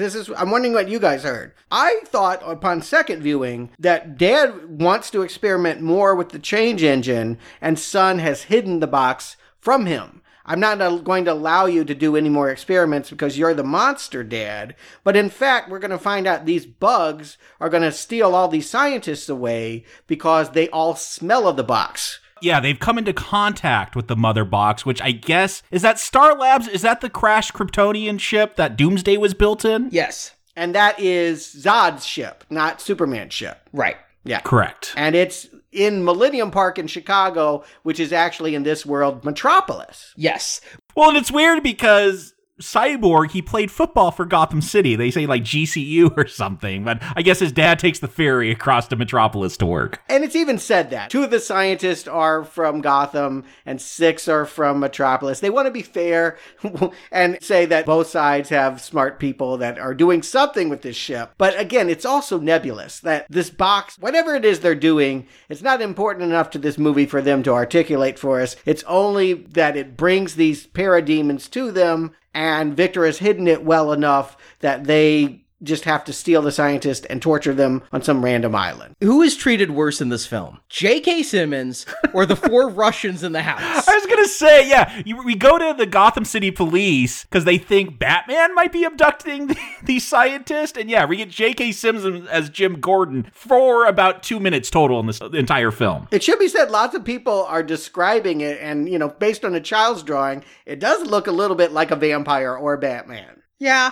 And I like what Gordon says of Batman's been helping us for 20 years. He's going to start kidnapping people now. But we do, during this time, we get this cut to this Russian family, too. For reasons I'll never know. Is this Joss Whedon stuff trying to humanize it and Absolutely. put a human face on Steppenwolf's terror in Russia? I'll bet my life on this being a Joss Whedon. We need to have empathy for the people that are in trouble. It's so bad. That we can't just have it that Steppenwolf is setting up home in a nuclear reactor. There has to be stakes, and stakes are that some family was stupid enough after this thing melted down to stay there. There's a whole town there. It's not just that. That's the only people we'll ever see, but there's a whole town around there. Yeah, and they've been forgotten. They get no internet. They have no food, nothing. A radio that doesn't work. I'm just wondering how Putin has put up with this. Yeah, I'll also bet Stewart's life that this is a Joss Whedon insert. I just want to add. I feels like Whedon all over. This is like an extrapolation. I love the scene in Avengers where the waitress looks out the window and sees the Chitauri. Just this brief moment of humanity in battle. But this is like taking that and being like, people like the waitress. Let's have the waitress have a family and have them working on some electronics and show them grabbing bug spray to attack the bugs. Yeah, no, all you gotta do is show the little girl grabbing bug spray, and that humanizes it enough. Yes, exactly. It tells us, one of the themes kind of traced in here is about overcoming fear and not letting fear get to you. Even though these horrible monsters are flying all around their house for days or weeks, however long it is, this little girl feels empowered enough to grab bug spray. Maybe we can all be superheroes. Not buying her figure, I'm just going to say. This family gets more time than J.K. Simmons or Willem Dafoe, who's totally cut out of the film. Or Amber Heard. Yeah. So let's get a temperature reading here. What we're saying a lot is this movie is cobbled together, confusing. There are things that are not adding up. Are you feeling that in the moment to moment? Are you feeling entertained? Are you enjoying the jokes as they go by? I'm enjoying some of the imagery, like the opening stuff with Batman. It feels very CGI, but it feels something out of a Frank Miller comic. I'm like, this is what feels different with the Zack Snyder stuff, it is more visual based than the Marvel stuff, and a lot of great stills. And so there are moments I'm enjoying. I'm like, this team coming together. It's not the greatest, but I'm not hating it at this point. For me, I'm liking the characters. During the first hour, I'm like, okay, Victor seems interesting in his Frankenstein story. Arthur, I don't entirely get, but he's not as bad as I expected. Batman, I'm still really liking Batfleck, although some of his performance in this film, and I couldn't tell you exact scenes. Some of it's awful. Oh, it is. It's almost like maybe it was during reshoot scenes, or maybe it was something with Snyder, but some of it is coming off so flat. I was so excited to see Batfleck again, and I was left a bit cold. Wonder Woman was fine, but not overused nor underused. But what I'm really feeling in this first hour is chaos and problems with pacing, because I checked my watch. Very first time I watched this, I'm like, how long has this been? Because it really feels like the team should be together now, and we have 3 or 4 of them going under the tunnels of Gotham to attack Steppenwolf just because he has some scientists that he's interrogating. And I'm like, okay, maybe this is where the movie will kick into gear, but it felt labored getting them together because they were neither working apart, doing anything, nor were they coming together well. My biggest problem is I feel there's a lot of interesting character potential, like that Batman is suicidal, that he's willing to give his life up to get this team put together and stop this evil. He doesn't care if he lives through it. They make jokes like his superpowers are that he's rich. He doesn't have any powers. Okay, there's an interesting movie there, but because this thing got chopped to hell, anything interesting, it's just potential. It never gets fulfilled. I'm agreeing with a lot of what you're saying, but maybe I don't want it to sound too harsh. I'm getting a lot of this movie conceptually. I'm not feeling particularly energized by it. It's kind of like, okay, well, you're giving me a lot of information. And now, yes, that we're going to this island, now it's time to be the Olympics judge. You know, I always feel like I want to hold up a scorecard when I see the team finally put all their powers together. You know, I give that first Fantastic Four movie like a 2. This one I give like a 6.7. They work together pretty well, although I still feel like the team is Wonder Woman with Batman in this Nightcrawler. And you know what I felt this fight should have been? Is we've got the team together, but they're not working together well. Because several of them didn't want to be team players, especially Victor. Like Victor going out on his own to rescue his father. Flash is afraid. We get a replay. I gotta feel this might be a Joss Whedon add-in, because this feels just like Scarlet Witch and Hawkeye in Avengers 2, where Scarlet Witch is afraid and Hawkeye's like, you go out that door, you're an Avenger. And here Batman gives the rescue just one. Yeah, but I like that moment, though, that they're not all equal. That would be kind of boring if they're already like the Justice League, that the Flash, he wants to do good, but he's only pushed people out of the way of like oncoming cars, I'm guessing. No, I like it too. I'm not saying it's bad. I'm saying it's a replay of something I've seen before. I think it's the best moment of this is that Flash rescues one person and is like, oh, that's easy. I can dodge people and I'll go back in. But I thought that they'd work kind of against each other and not work as a cohesive team. I think that whole fight got cut out. I truthfully believe they fight as well here as they do at the end. The only reason they win at the end and lose here is Superman. Yeah, no, I feel like if you got a traditional story, yeah, you have the first fight, it's like Big Hero 6. They're not supposed to succeed, but here, I'm guessing that got cut out. And we just go to this fight where they do all right. They save the scientist. We see a bat vehicle that turns into a giant spider for some reason. It looks like the Lego Batman Scuttler, doesn't it? Yes. That's what I was thinking about. That Scuttler looked more like a bat than this thing. This is a straight up spider. Yeah, I think that this and Wonder Woman is the team, and you just don't need the Flash to come and, like, push the sword to her. Like, to me, the stuff that Flash does, Cyborg, I think, just points where the stairs are so that the people evacuating can get out. I don't even think he does anything. Like, he fires his gun once, but I don't think it kills anything. How far did the Flash take people away that Cyborg could just show up there and be like, stairs over there, and then go back to where this Nightcrawler vehicle is, and he's going to interface with it, turn his hands into tentacles in a way that I thought was actually a little bit cool. He doesn't just interface like R2-D2 by jacking into a USB port. He actually has to slip tentacles into the machine. So he's going to pilot the Nightcrawler and fire a missile. It is Victor's arrogance that is going to end the battle. No, it's really a stalemate, though. I don't feel they get their ass handed to them. No, but Batman can drive his own Nightcrawler. You know, you don't need Cyborg to do that. Wonder Woman can get her own sword. Alfred can pilot the Nightcrawler from way back wherever the hell he is, Wayne Manor or whatever. And then Steppenwolf, of course, grabs one of the rockets fired at him, breaks the tunnel, which is below sea level, fills with water. And Aquaman shows up.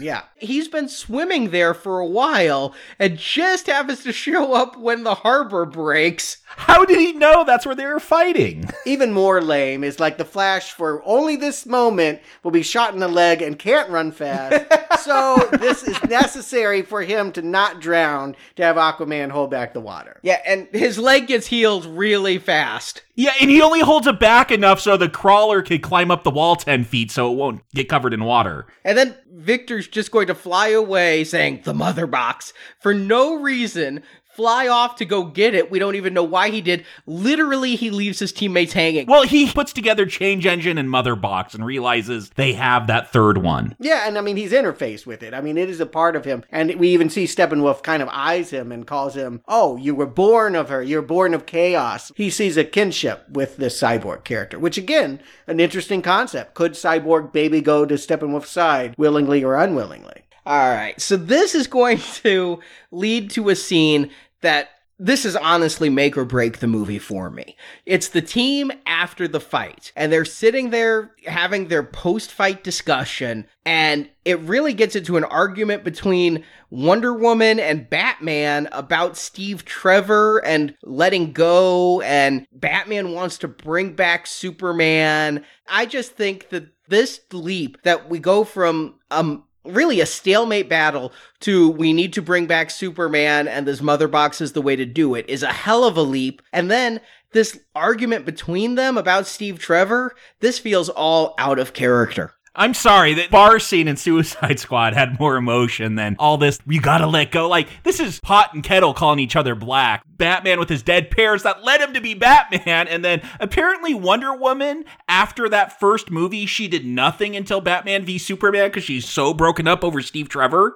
I think that will be challenged when they make Wonder Woman 2 in a couple of years. But yeah, we're expected to think that after Steve Trevor died, she never wanted to lead anyone else into battle. I'll be honest, she brings it up 3 times in this movie. I want her to shut up about Steve too. I'm on Team Bruce at this point. I also think we see in a scene right after this, he was pushing her intentionally, not only to take over leadership, but maybe she would kill him. I mean, this is a guy with a death wish. Well, there's that. It's not really driven home that he has a death wish. He does later on say he would happily trade his life for Superman's if that's the trade he has to make. It's not like he's wanting to make that trade. Oh, I think he is. I think he many times. Yeah, he says the wrong person died in that fight. Yeah, and in the end, his final sacrifice, he doesn't expect the bugs not to get him. He is throughout this movie, much like Ben Affleck himself. It's very meta that way. I want off of this train. You take over Wonder Woman. I want to be dead. I definitely thought of that when he says, I don't know how much longer I can do this. I'm like, through the end of the press junket at least? Can you do that much, Ben?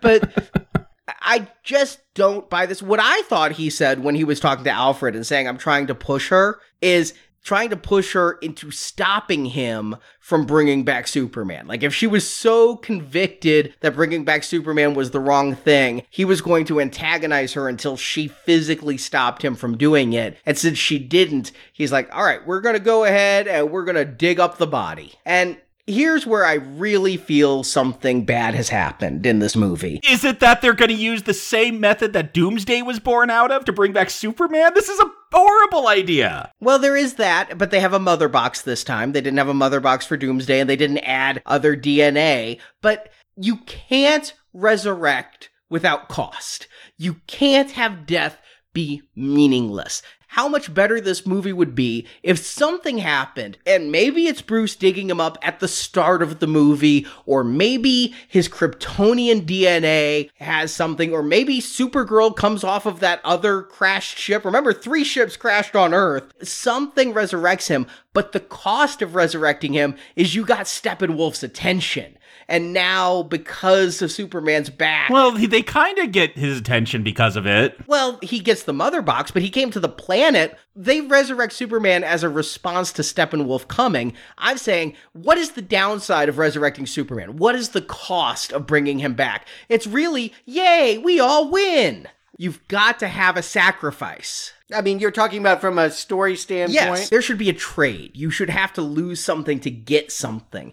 You shouldn't just be able to get Superman back. Well, we do lose something. We got to deal with Henry Cavill again. Yeah, you're going to lose my respect for this incarnation of Superman is what gets lost here when they actually dig up the body and throw it into the embryonic tank. I did like the scene when Flash and Cyborg are digging up Superman and having their little conversation that we're the accidents. That's a character moment I really liked between between these two, it made me realize my favorite Justice League members are the accidents, not the heroes. But it was a cool little moment. It's one of the few times where you feel like you're learning something about these supporting characters. They're not just being entertaining. Yeah, I don't care about Flash getting hit by lightning, but Cyborg, I want to know more. I'd actually be cool with a Flash and Cyborg team-up film out of this, because I like that they're giving us Flash's origin, but keeping it vague, like the lightning's an oversimplification.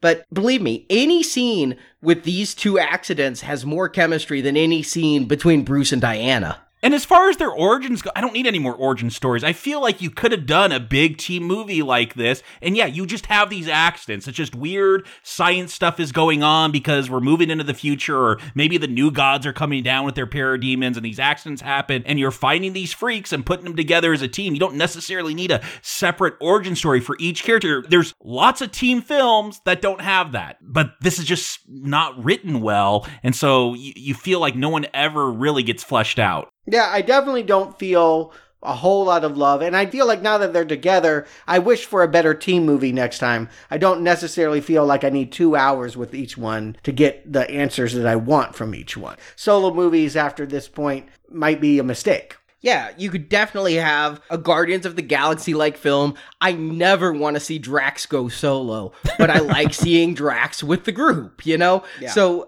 I kind of feel that way about Cyborg. I don't know that I want Cyborg to go solo, but I like seeing him with the group. But they bring Superman back. And I have a question about that, because going back to the end of Batman v Superman, they did that teaser where like the dirt above his coffin is floating. Does that have anything to do with anything that happens in this movie? Nope. Is there any explanation for that? Nope. Okay. The reason why he died, in case you forgot, and I had until I rewatched the movie, he was so weak flying that kryptonite staff that mortal injuries could be inflicted on him, that he got gored by that creature, and so he has a big hole in his stomach, I would think. Like he'd have like organs pouring out of him. But that's not what we see. In fact, Cavill has a CGI muscle body when he busts out of here shirtless and seems completely fine. I thought the only thing CGI'd was the lip. You say the muscles are CGI? He moves very, very strangely. Yeah, there's a lot of weird movement when he's... I don't know how you make someone fly worse in 2017 than in the original Superman in the 70s with Christopher Reeve. His movements just look so bad. Yeah, they didn't have enough time to finish this, I guess. Is this a newer scene? Are we to presume because it looks unfinished that it was late in the game? The article I read that did really splice apart what was new and what was old has hypothesized every Superman scene was reshot except for one. And that's the one where he and Cyborg are pulling the boxes apart at the end and say they really want to live. They say that the weird lip is there for just about every other scene. So that means all of this is late in the game. And I will throw out there, we may see better effects come home video. The effects team may have just had it ripped out of their hands and they're like, okay, but we're still rendering and we'll have it better when it goes to home media. That's what it looks like. I don't know. I can say this much. We might have wanted to see Batman and Superman fight. Did we really want to see all of them fight Superman? Did we want to see him wake up evil? Yeah, why else say that the entire team is unnecessary than to have Superman kick their ass when he's not even in his right mind? Yeah, and this just drives home my feelings about this version of Superman, that he's a jerk. If this was somehow the real plot coming together and dealing with evil Superman, Pet Sematary Superman, whatever you want to call him, that feels like there's more character moments here, but this just feels like filler at this point. Like, let's bring in the big guns. I know who the big guns in is. It's Lois Lane. That is obvious, and I wondered if that was a callback to the Flash's cameo in Batman v Superman, where he says, Lois is the key. Is that what this means?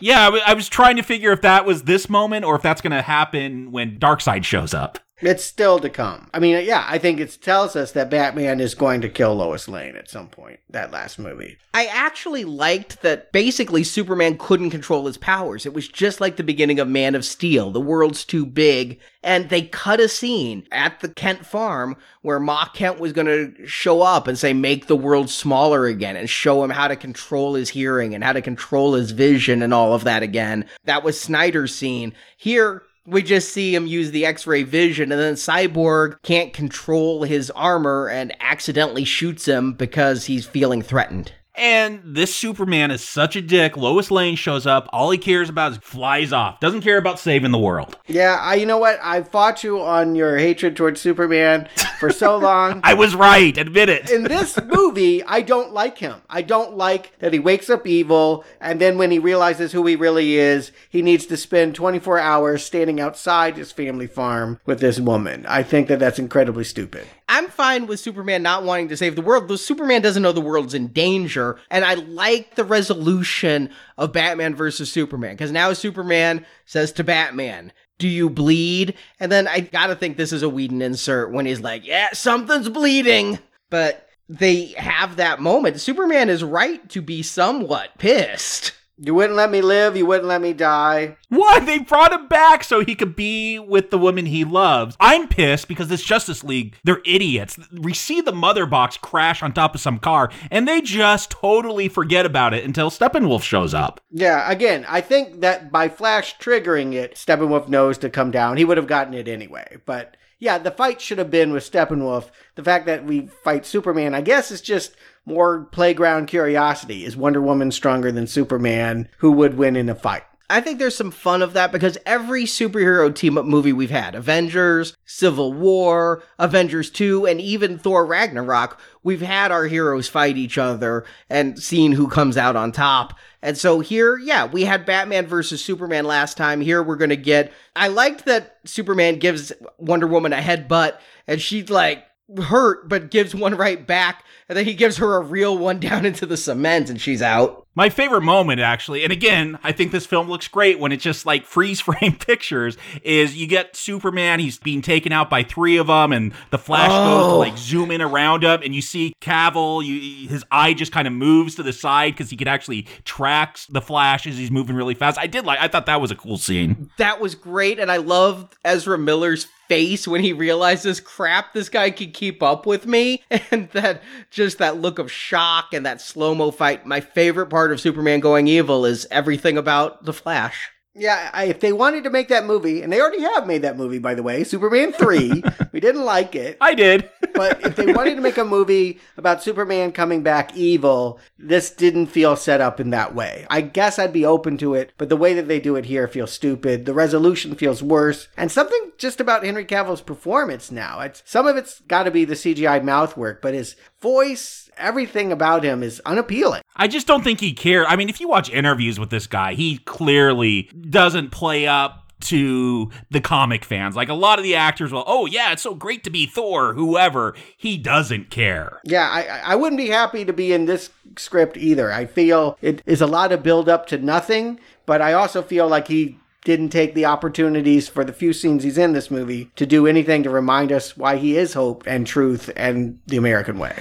There's certain scenes of his I do like. I don't feel as strongly against him as apparently either of you do. This beginning, I don't think he's playing it very well. We are going to be discussing Henry Cavill with Hellraiser 8, so I think he should be damn grateful that he's Superman. He escaped Hellworld. But here in these early scenes, I don't like him. I like him when he comes back at the end. And you know who I have to give a lot of credit to, though, is Danny Elfman. One of the big things that was controversial when Whedon took over, there was a score for this movie by Junkie XL. Yeah, who's done the other DC Universe films. Yeah, Joss Whedon threw it in the Junkie pile and brought in Elfman. Is this all Elfman? Because I heard the John Williams Superman sting, I heard Batman 89 stings, so Elfman did everything here. Elfman did everything. He brought in the old Wonder Woman score for, the rock score from the new movies. Yeah. Elfman went on the record and said, people who reboot universes are being stupid by losing the iconic scores. And he's right. He points out James Bond. They rebooted James Bond with Casino Royale. They didn't lose the trademark score from the very end of that film and bringing it back at the moments it mattered. And so he brought back his Batman score for Batman. He brings back some John Williams stings here and there. It works, and it makes me like Superman more when I hear that music behind him. Because it reminds you of a better film, at least for me. Yeah, that's a weak defensive. I like Superman later because they played the theme song. I'm just saying it helps create the right mood when he says, I like truth, but I also stand for justice. Here, though, these scenes with him and the scenes on the farm where he won't go in the house because he's been in a wooden box too long, I don't care for him. They're very bad. And the whole mother showing up feels obligatory. Oh, good, you called Mom. And Lois is like, I wish you'd taken longer to recover, because that way the Earth would be dead, but I'd hold you while it dies. Yeah, you have to think that Lois is pretty selfish here. She eventually will tell him go work with Bruce, but she wants to keep him here on the farm, and I'm sorry. There's bigger stakes here. If you're telling me the world is about to be reconfigured by 3 magic boxes the villain now has, every second counts. And truthfully, the character I hate in this movie, is Lois Lane.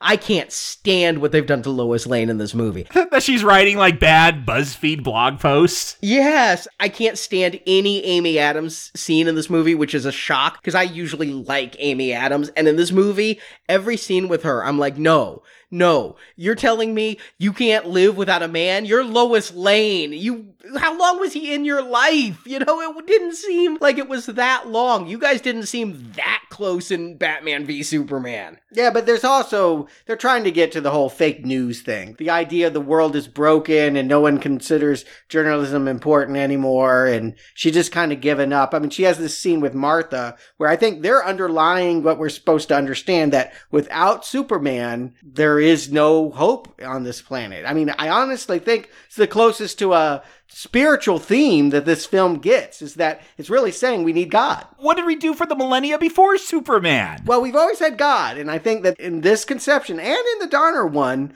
he is seen as some extrapolation of our Savior. So Jesus was enough.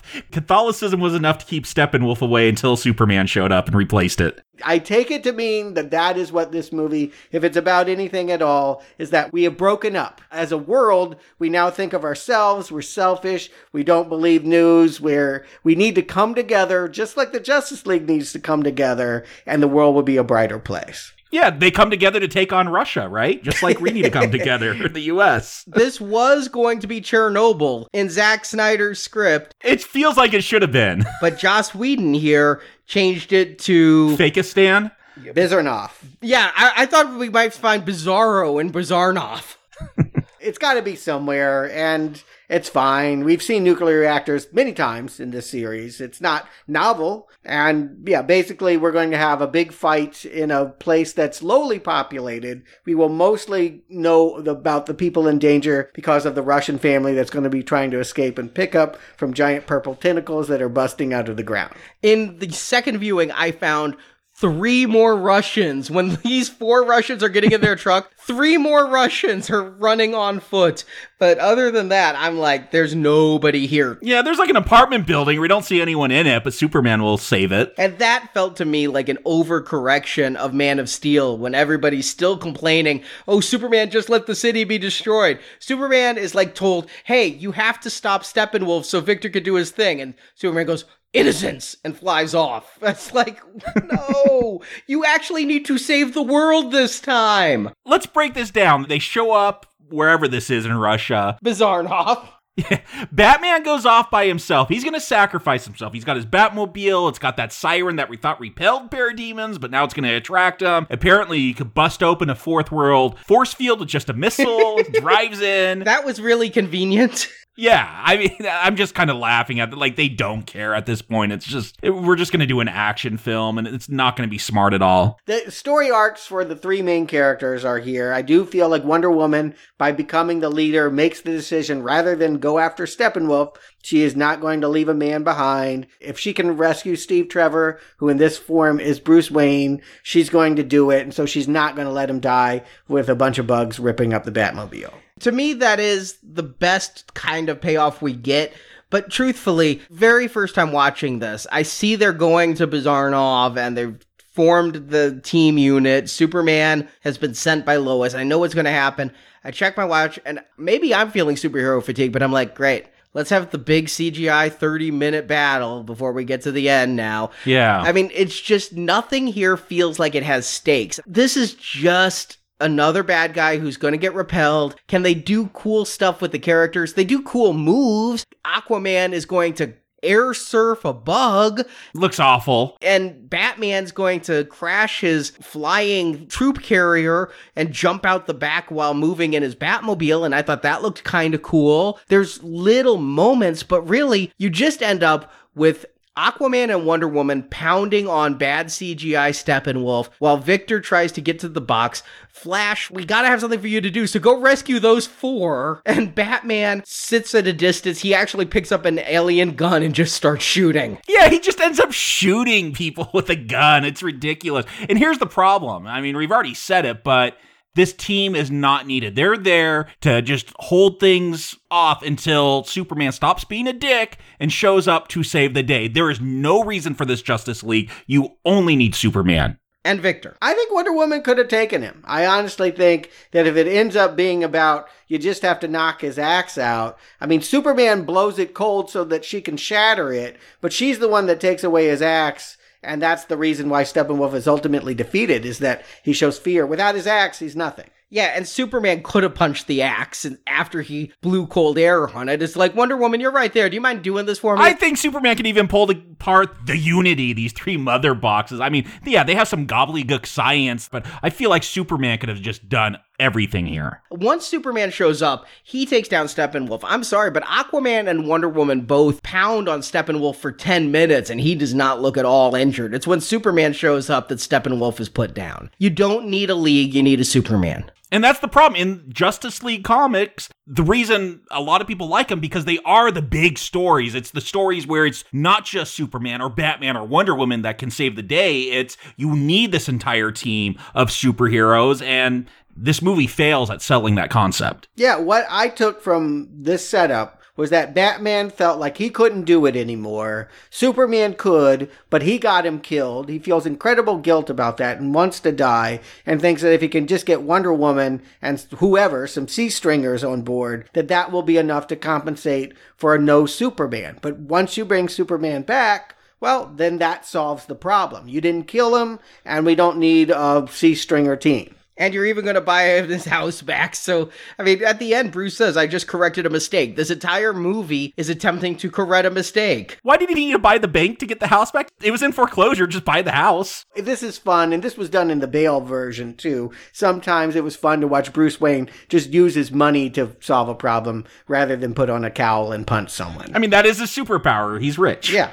And I think that's good. I mean, again, I'm hearing a lot of complaints about all this. That's not the way that I'm experiencing all of this movie. I think some of it is working and some of it isn't. But I think you guys are right to cite what is problematic here, which is that the team gets a 6.7. It does not feel like they've earned being called a super team. Yeah, no, this is kind of working as just, again, a generic superhero action film. I'm glad it's only 2 hours. I don't want 3 hours of this. It's moving along briskly, but if I have to sit here and talk about character and relationships, it's all pretty garbage. We get that epilogue, right? That, okay, so evil goes down. It's the parademons themselves, I think, that eat Steppenwolf. Yeah, because Steppenwolf is afraid of Superman, and so they attack him. Back to Darkseid, I guess, for failing. Right, and then we kind of see where everybody's at here. Aquaman, no chance. Again, I know nothing about this guy. Barry is going to join a crime lab. I guess he could have his own CSI spinoff if he should so choose, but he makes his dad proud because he's going to eventually prove that his dad didn't do it. I don't know. I was starting to think with the way the dad kept saying, move on with your life, that was an admission of guilt. I thought so too, honestly. But obviously that can't be the story, and eventually we'll get the movie to explain whatever the hell that is. Wonder Woman, I think she gets some development here. She says she works with children. Her final shot in this movie is that she is going to spend her time after busting some crooks at a museum doing some PR work. She's talking to kids. She's mentoring people to be heroes. She's not running away now that they're all lassoed. But it's not satisfying to me. It's words that are said. We get these little scenes. I don't feel like these are arcs I was invested in throughout the film. That, oh gosh, I hope Wonder Woman gets over Steve and becomes a true leader. They're saying a lot of that stuff. I just don't feel it. This is emotionally empty to me. Oh yeah, I agree. It feels very workmanlike. It feels very much like a cut and paste job. And I mean, I laugh at the end as, Lois is finally returned to the typewriter and she's going to be... Oh, I tuned out with that monologue. It is so bad. Yeah, it's basically she's just saying there's hope again in the world. If you look up in the sky, it's no longer dark here. Yeah, because they took the gray filter off. I mean, if Snyder were filming that scene, it would still look gray. But the point is that they have completely removed Snyder's influence by the end of this. This team doesn't seem to have any angst. Now that it's a disassembled, it's kind of, I mean, I don't get the sense Darkseid might be coming, but I don't get any darkness to the world. It feels like all things are done. They don't even need to make another Justice League movie. They've solved all the problems of the world by the end of this movie. They're going to become the Knights of the Round Table in the shelled out Wayne Manor, I guess. They're not going to have that building that I guess was in Cleveland or wherever it was, the Hall of Justice. They're just going to have the Wayne Manor with a round table, 6 chairs, room for more. Yeah, room for more. Oh gosh, I just rolled my eyes. If this is their idea of like bright and happy DC universe, go back to the Snyder stuff.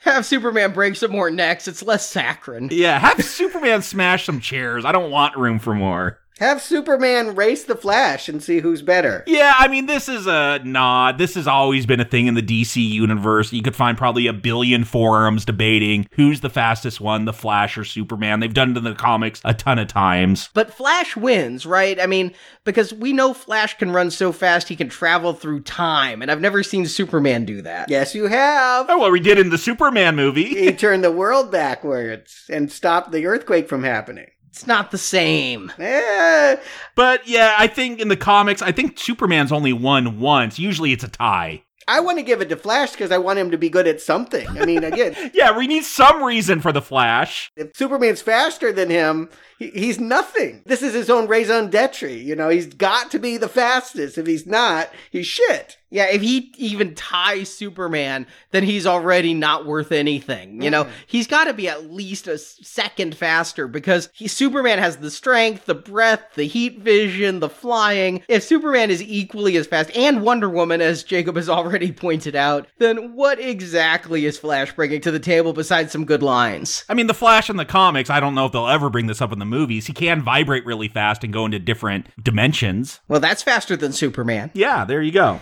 But we don't usually get mid-credit sequences here. I was preparing to leave. I was only going to stay out of a sense of loyalty. I really did not expect there to be a mid-credit stinger or a final stinger. No, DC has been the anti-Marvel. We're not going to play that gimmick. Oh, wait, we're going to play that gimmick. Yeah, now that Joss Whedon's on board. I feel like they're, in winning here, they're losing. They're saying, okay, we made the movie, but they're doing it as a copycat, that they really want to be Marvel. And maybe that's not the worst thing in the world. Marvel has a proven formula that's working for them. But it is sad to see someone give up on their path and copy their enemy.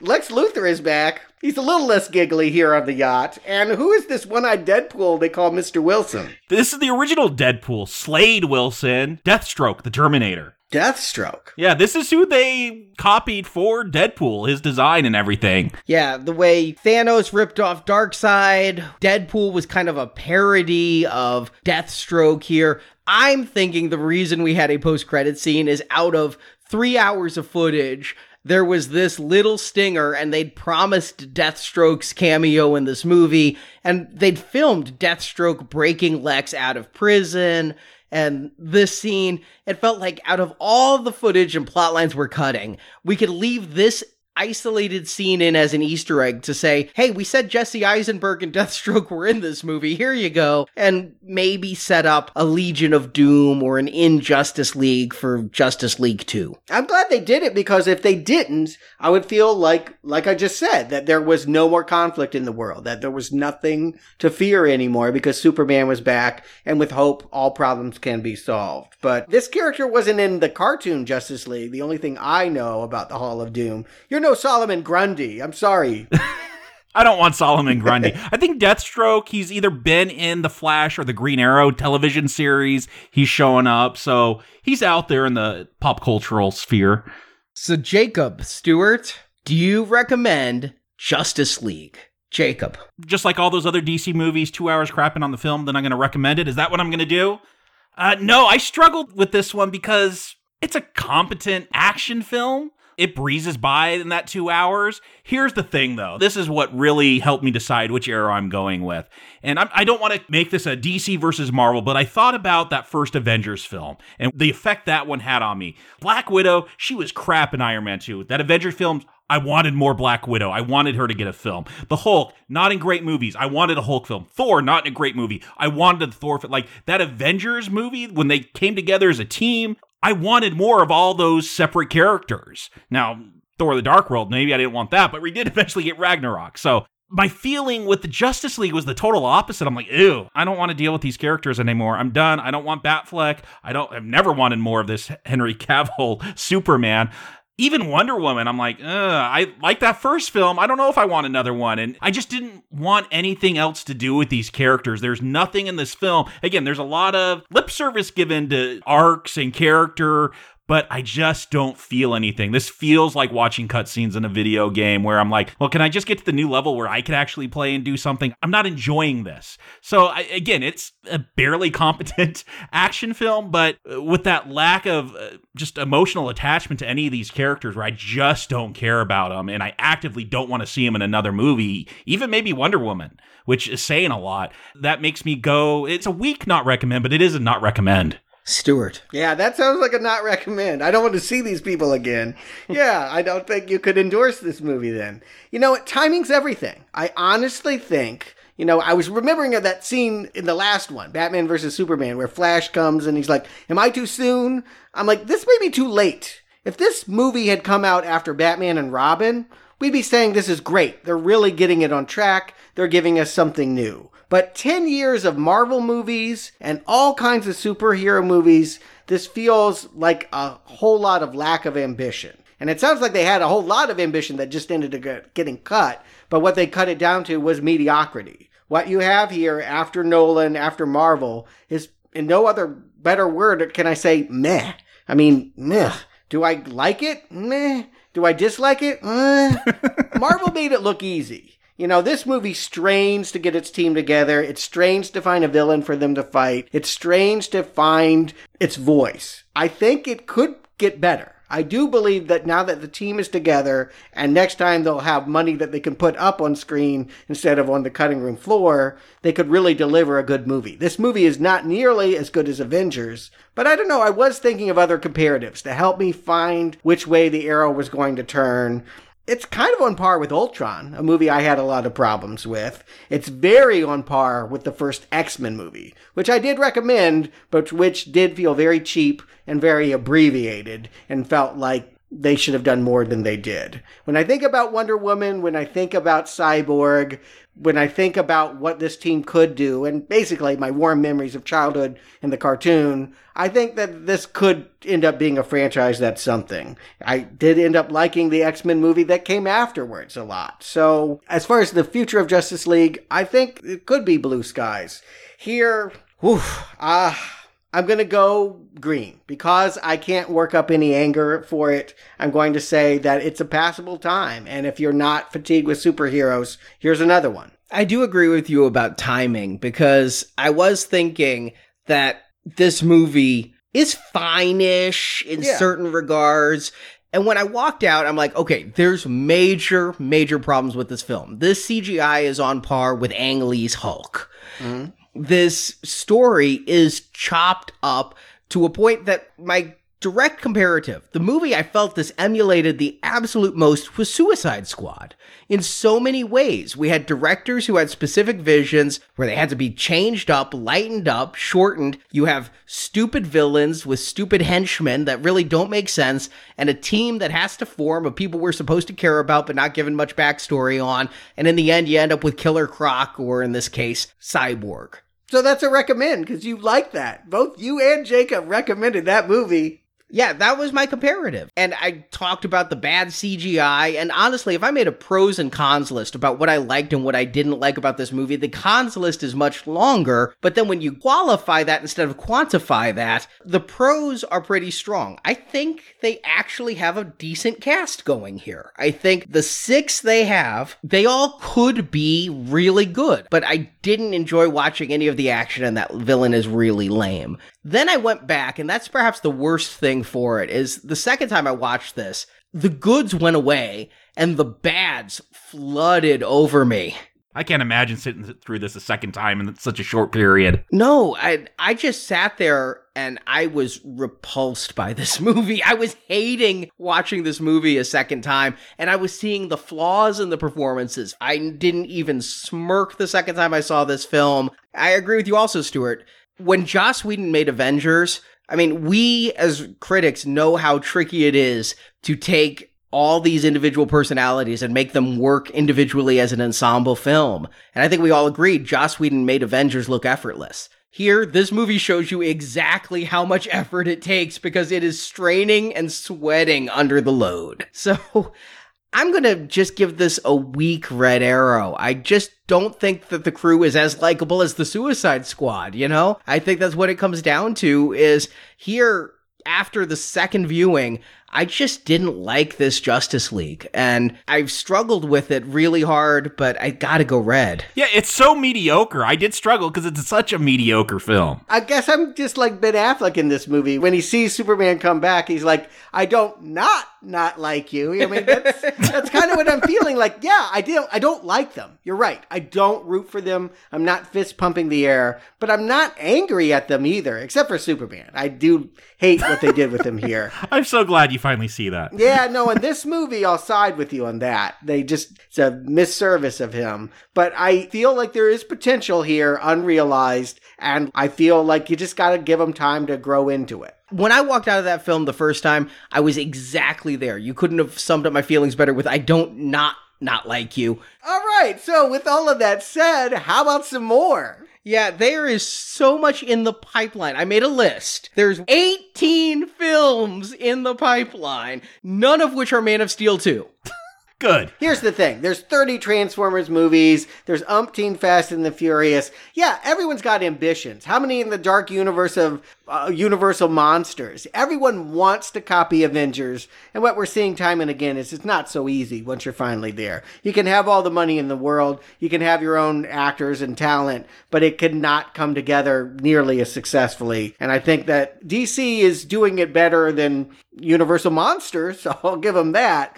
But yeah, they ought to scale down their ambitions and really focus on making a really good movie again, like Wonder Woman. But here's everything in the pipe, and I'll tell you right now, I think only 2 of them are really happening. December 21st, 2018, we're going to get Aquaman. I don't know anything about Aquaman to make a decision, and what he showed me when he didn't have the lasso of truth around him was that he could be pretty one note. That's usually not the kind of character I gravitate towards. Scheduled right now for spring 2019, Shazam starring The Rock and Zachary Levi. No one wants Shazam.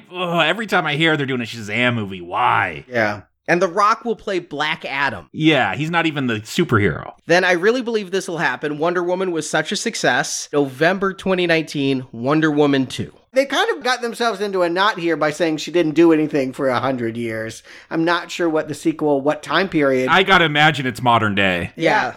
I guess they won't do any more, period. She won't go to Vietnam. She won't go to any other era. Then in 2020, Cyborg. I want to know more. That part they're right about. He deserves a backstory. I'm not sure he deserves a backstory feature film. Just a couple months after that in 2020, our Green Lantern Corps. Oh, Jesus. No way. And then in the pipeline, announced but no release dates stated, Batgirl by Joss Whedon. Because Joss Whedon's involved, I have a little more faith in it. The Batman by Matt Reeves, maybe without Affleck, and apparently Matt Reeves has started courting Jake Gyllenhaal to take the Batman role. He was going to be Spider-Man at one point. I guess he can be Batman. Also announced Flashpoint, the time travel Flash film. He's got his cosmic treadmill where he could travel through time. Time travel's tricky, but I know they've optioned Robert Zemeckis on that, and he's done Back to the Future movies. It could work in that same way. Gotham City Sirens, that Harley Quinn, Poison Ivy, Catwoman movie. Can't believe that's happening. Justice League Dark, where we're going to have Swamp Thing and... I did like that comic where it was all like, yeah, the monsters and magic users of the DC universe is a Justice League. Nightwing, the story of grown-up Robin. Yeah, we don't even know what happened to Robin. We saw that suit in Batman v Superman, but who knows where he's at currently in this DC universe. Suicide Squad 2. I don't know if that's going to happen. Black Adam, so now a movie starring The Rock after he gets his start in Shazam. What? They're going to do a villain movie about him? Then Deadshot is going to get his own movie, Will Smith. No, he's not. And Deathstroke is going to get his own movie. Also, probably not. No. And then Harley Quinn and the Joker are going to go off and do their own movie. Hey, there's an idea. Why not do something with Joker now that we have an actor that's alive? I can't believe that's not already in production, as popular as Harley Quinn was. Lobo? Oh, he's a space bounty hunter. He was basically like DC's answer for Wolverine, the grim and gritty, but yeah, he's a space bounty hunter. I can't imagine. Guardians of the Galaxy throws everything off. That succeeded, so who knows? And finally, Justice League 2. Again, if you're telling me out of all of that, what would be the most intriguing, get us back to Batman. He is the first thing you see in the DC logo at the beginning for a reason. He remains the best DC character on film. He's your strongest hook. I also know you failed to mention we're going next summer to see something that I don't understand. Right. You're talking about a cartoon. It's not in continuity. It may be better than all these movies, though. I know my girls love Teen Titans Go. I saw a couple still images. It looked like Powerpuff Girls. It looked very, very different in spirit. It's a comedy. It'd be more akin to Lego Batman. Well, that's what we have coming up in the DC Comics universe, but on our feed, the next 2 weeks, we've got a couple of Death Wish movies. We're going to get 2 weeks a consecutive Death Wish? And one of them's called Death Sentence and doesn't have Paul Kersey in it, so it's kind of the same. And then for those who want to hear us review more Henry Cavill, is he better in Hellworld than he is in Justice League? Yeah, there are some surprises in the Hellraiser franchise, and that is unfolding now. It's going to take a couple weeks before we get there. Right now, we're at Hellraiser 4, which is very ambitious. We go all the way from revolutionary France to outer space. A turning point, I would say, for the entire series. So again, we eagerly invite you to become a gold level donor. You're going to get 9 Hellraiser movies this year, as well as the 5 Phantasm movies we did at silver level already. And if you want to go even bigger and better, there's the playing level where we cover all of the Child's Play movies, including the new one, Cult of Chucky, and the platinum level where we're covering 3 Jeepers Creepers movies on top of Hellraiser Phantasm. And in case you don't realize, we reviewed Lego Batman this past week. That is a review for our Now Playing patrons who do a monthly pledge to our show. And if you do $10 or more, you get access to all of our patron exclusive reviews, including Lego Batman, Get Out, Galaxy Quest, The Warriors, Coherence, Monster Trucks. And coming up next month, we're doing Clive Barker's Lord of Illusions. And we're going to be doing one per month now because we have hit a milestone target with our patron campaign. But also, for just about the next month, every patron we gain of $10 or more, I'm going to donate a toy to Toys for Tots on December 15th. But right now, I'm looking at how many patrons we have at $10 or more, and whatever the difference is between that number today and that number on December 15th, I'm going to take that many toys to Toys for Tots. So if you're a $5 patron, you can bump it up for a month to $10. I'll take a toy to Toys for Tots. Or if you aren't a patron and you want to hear these bonus shows, there's a link from the donate page on Now Playing. If you just scroll down a little bit, and you can hear all of these bonus reviews for patrons only. And no matter what, I do suggest in this holiday season, support your favorite charity. Every year I try to go out for Toys for Tots anyway, but I want this to kind of get me motivated to donate a little more. And thank you to everyone who's donated to our show to keep us going this year and into the 2018. So, Jacob Stewart, thank you for joining me. Justice has been served.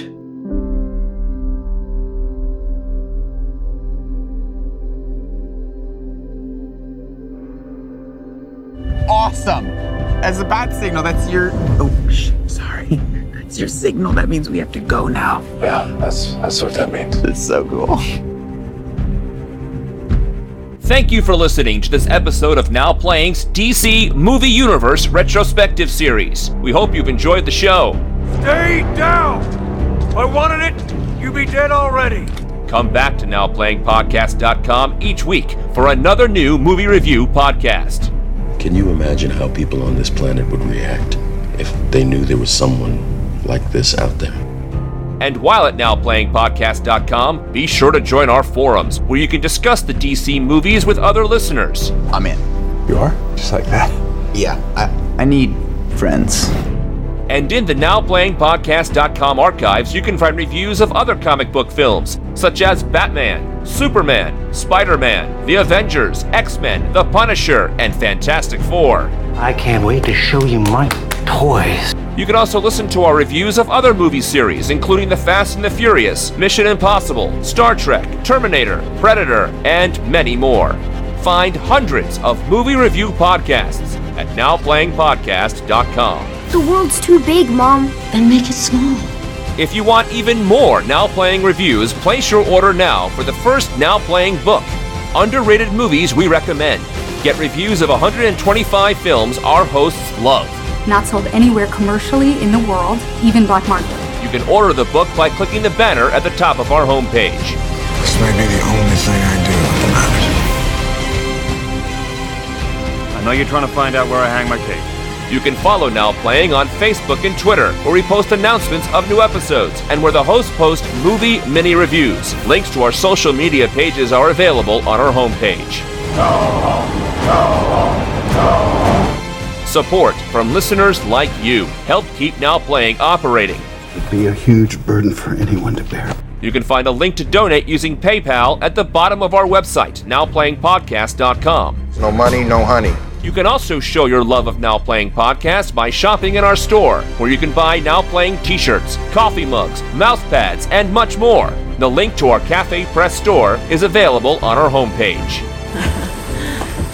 Nice suit, son. Now Playing is edited by Arnie. That's how it starts. The fever, the rage that turns good men cruel. Now Playing credit narration by Brock. Sorry, the voices. I'm kidding. That's not what they really said. Now Playing is not affiliated with DC Comics or Warner Brothers Pictures. DC Comics and all that the DC Universe contains are copyright and trademark Warner Brothers Entertainment, and no infringement is intended. I've seen it, Mr. Wayne. He thinks he's above the law. The opinions expressed on Now Playing are those of the individual hosts and may not reflect the opinion of Venganza Media Incorporated. Today is a day for truth. Now Playing is a Venganza Media production, copyright 2017, all rights reserved, and no part of this show may be reproduced, repurposed, or redistributed without the written permission of Venganza Media Incorporated.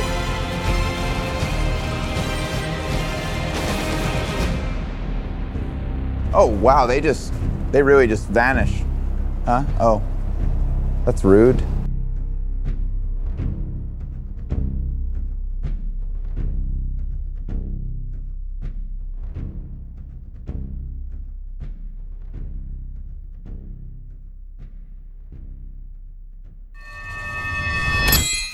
The Wonder Woman, the Pleasure Island sequence here. It's the Paradise Island. Paradise Island. Not Pleasure Island. Oh, it's not Pleasure Island? No. Oh. Maybe with bikinis and the male gaze it is. I mean, it's close enough. Pleasure. And I think I might have said it before, so you might have just cut that. Yeah, you did. I thought you were making a joke. No, I thought that was what it was called. All right. What's it called? Paradise Island. Paradise Island. Okay.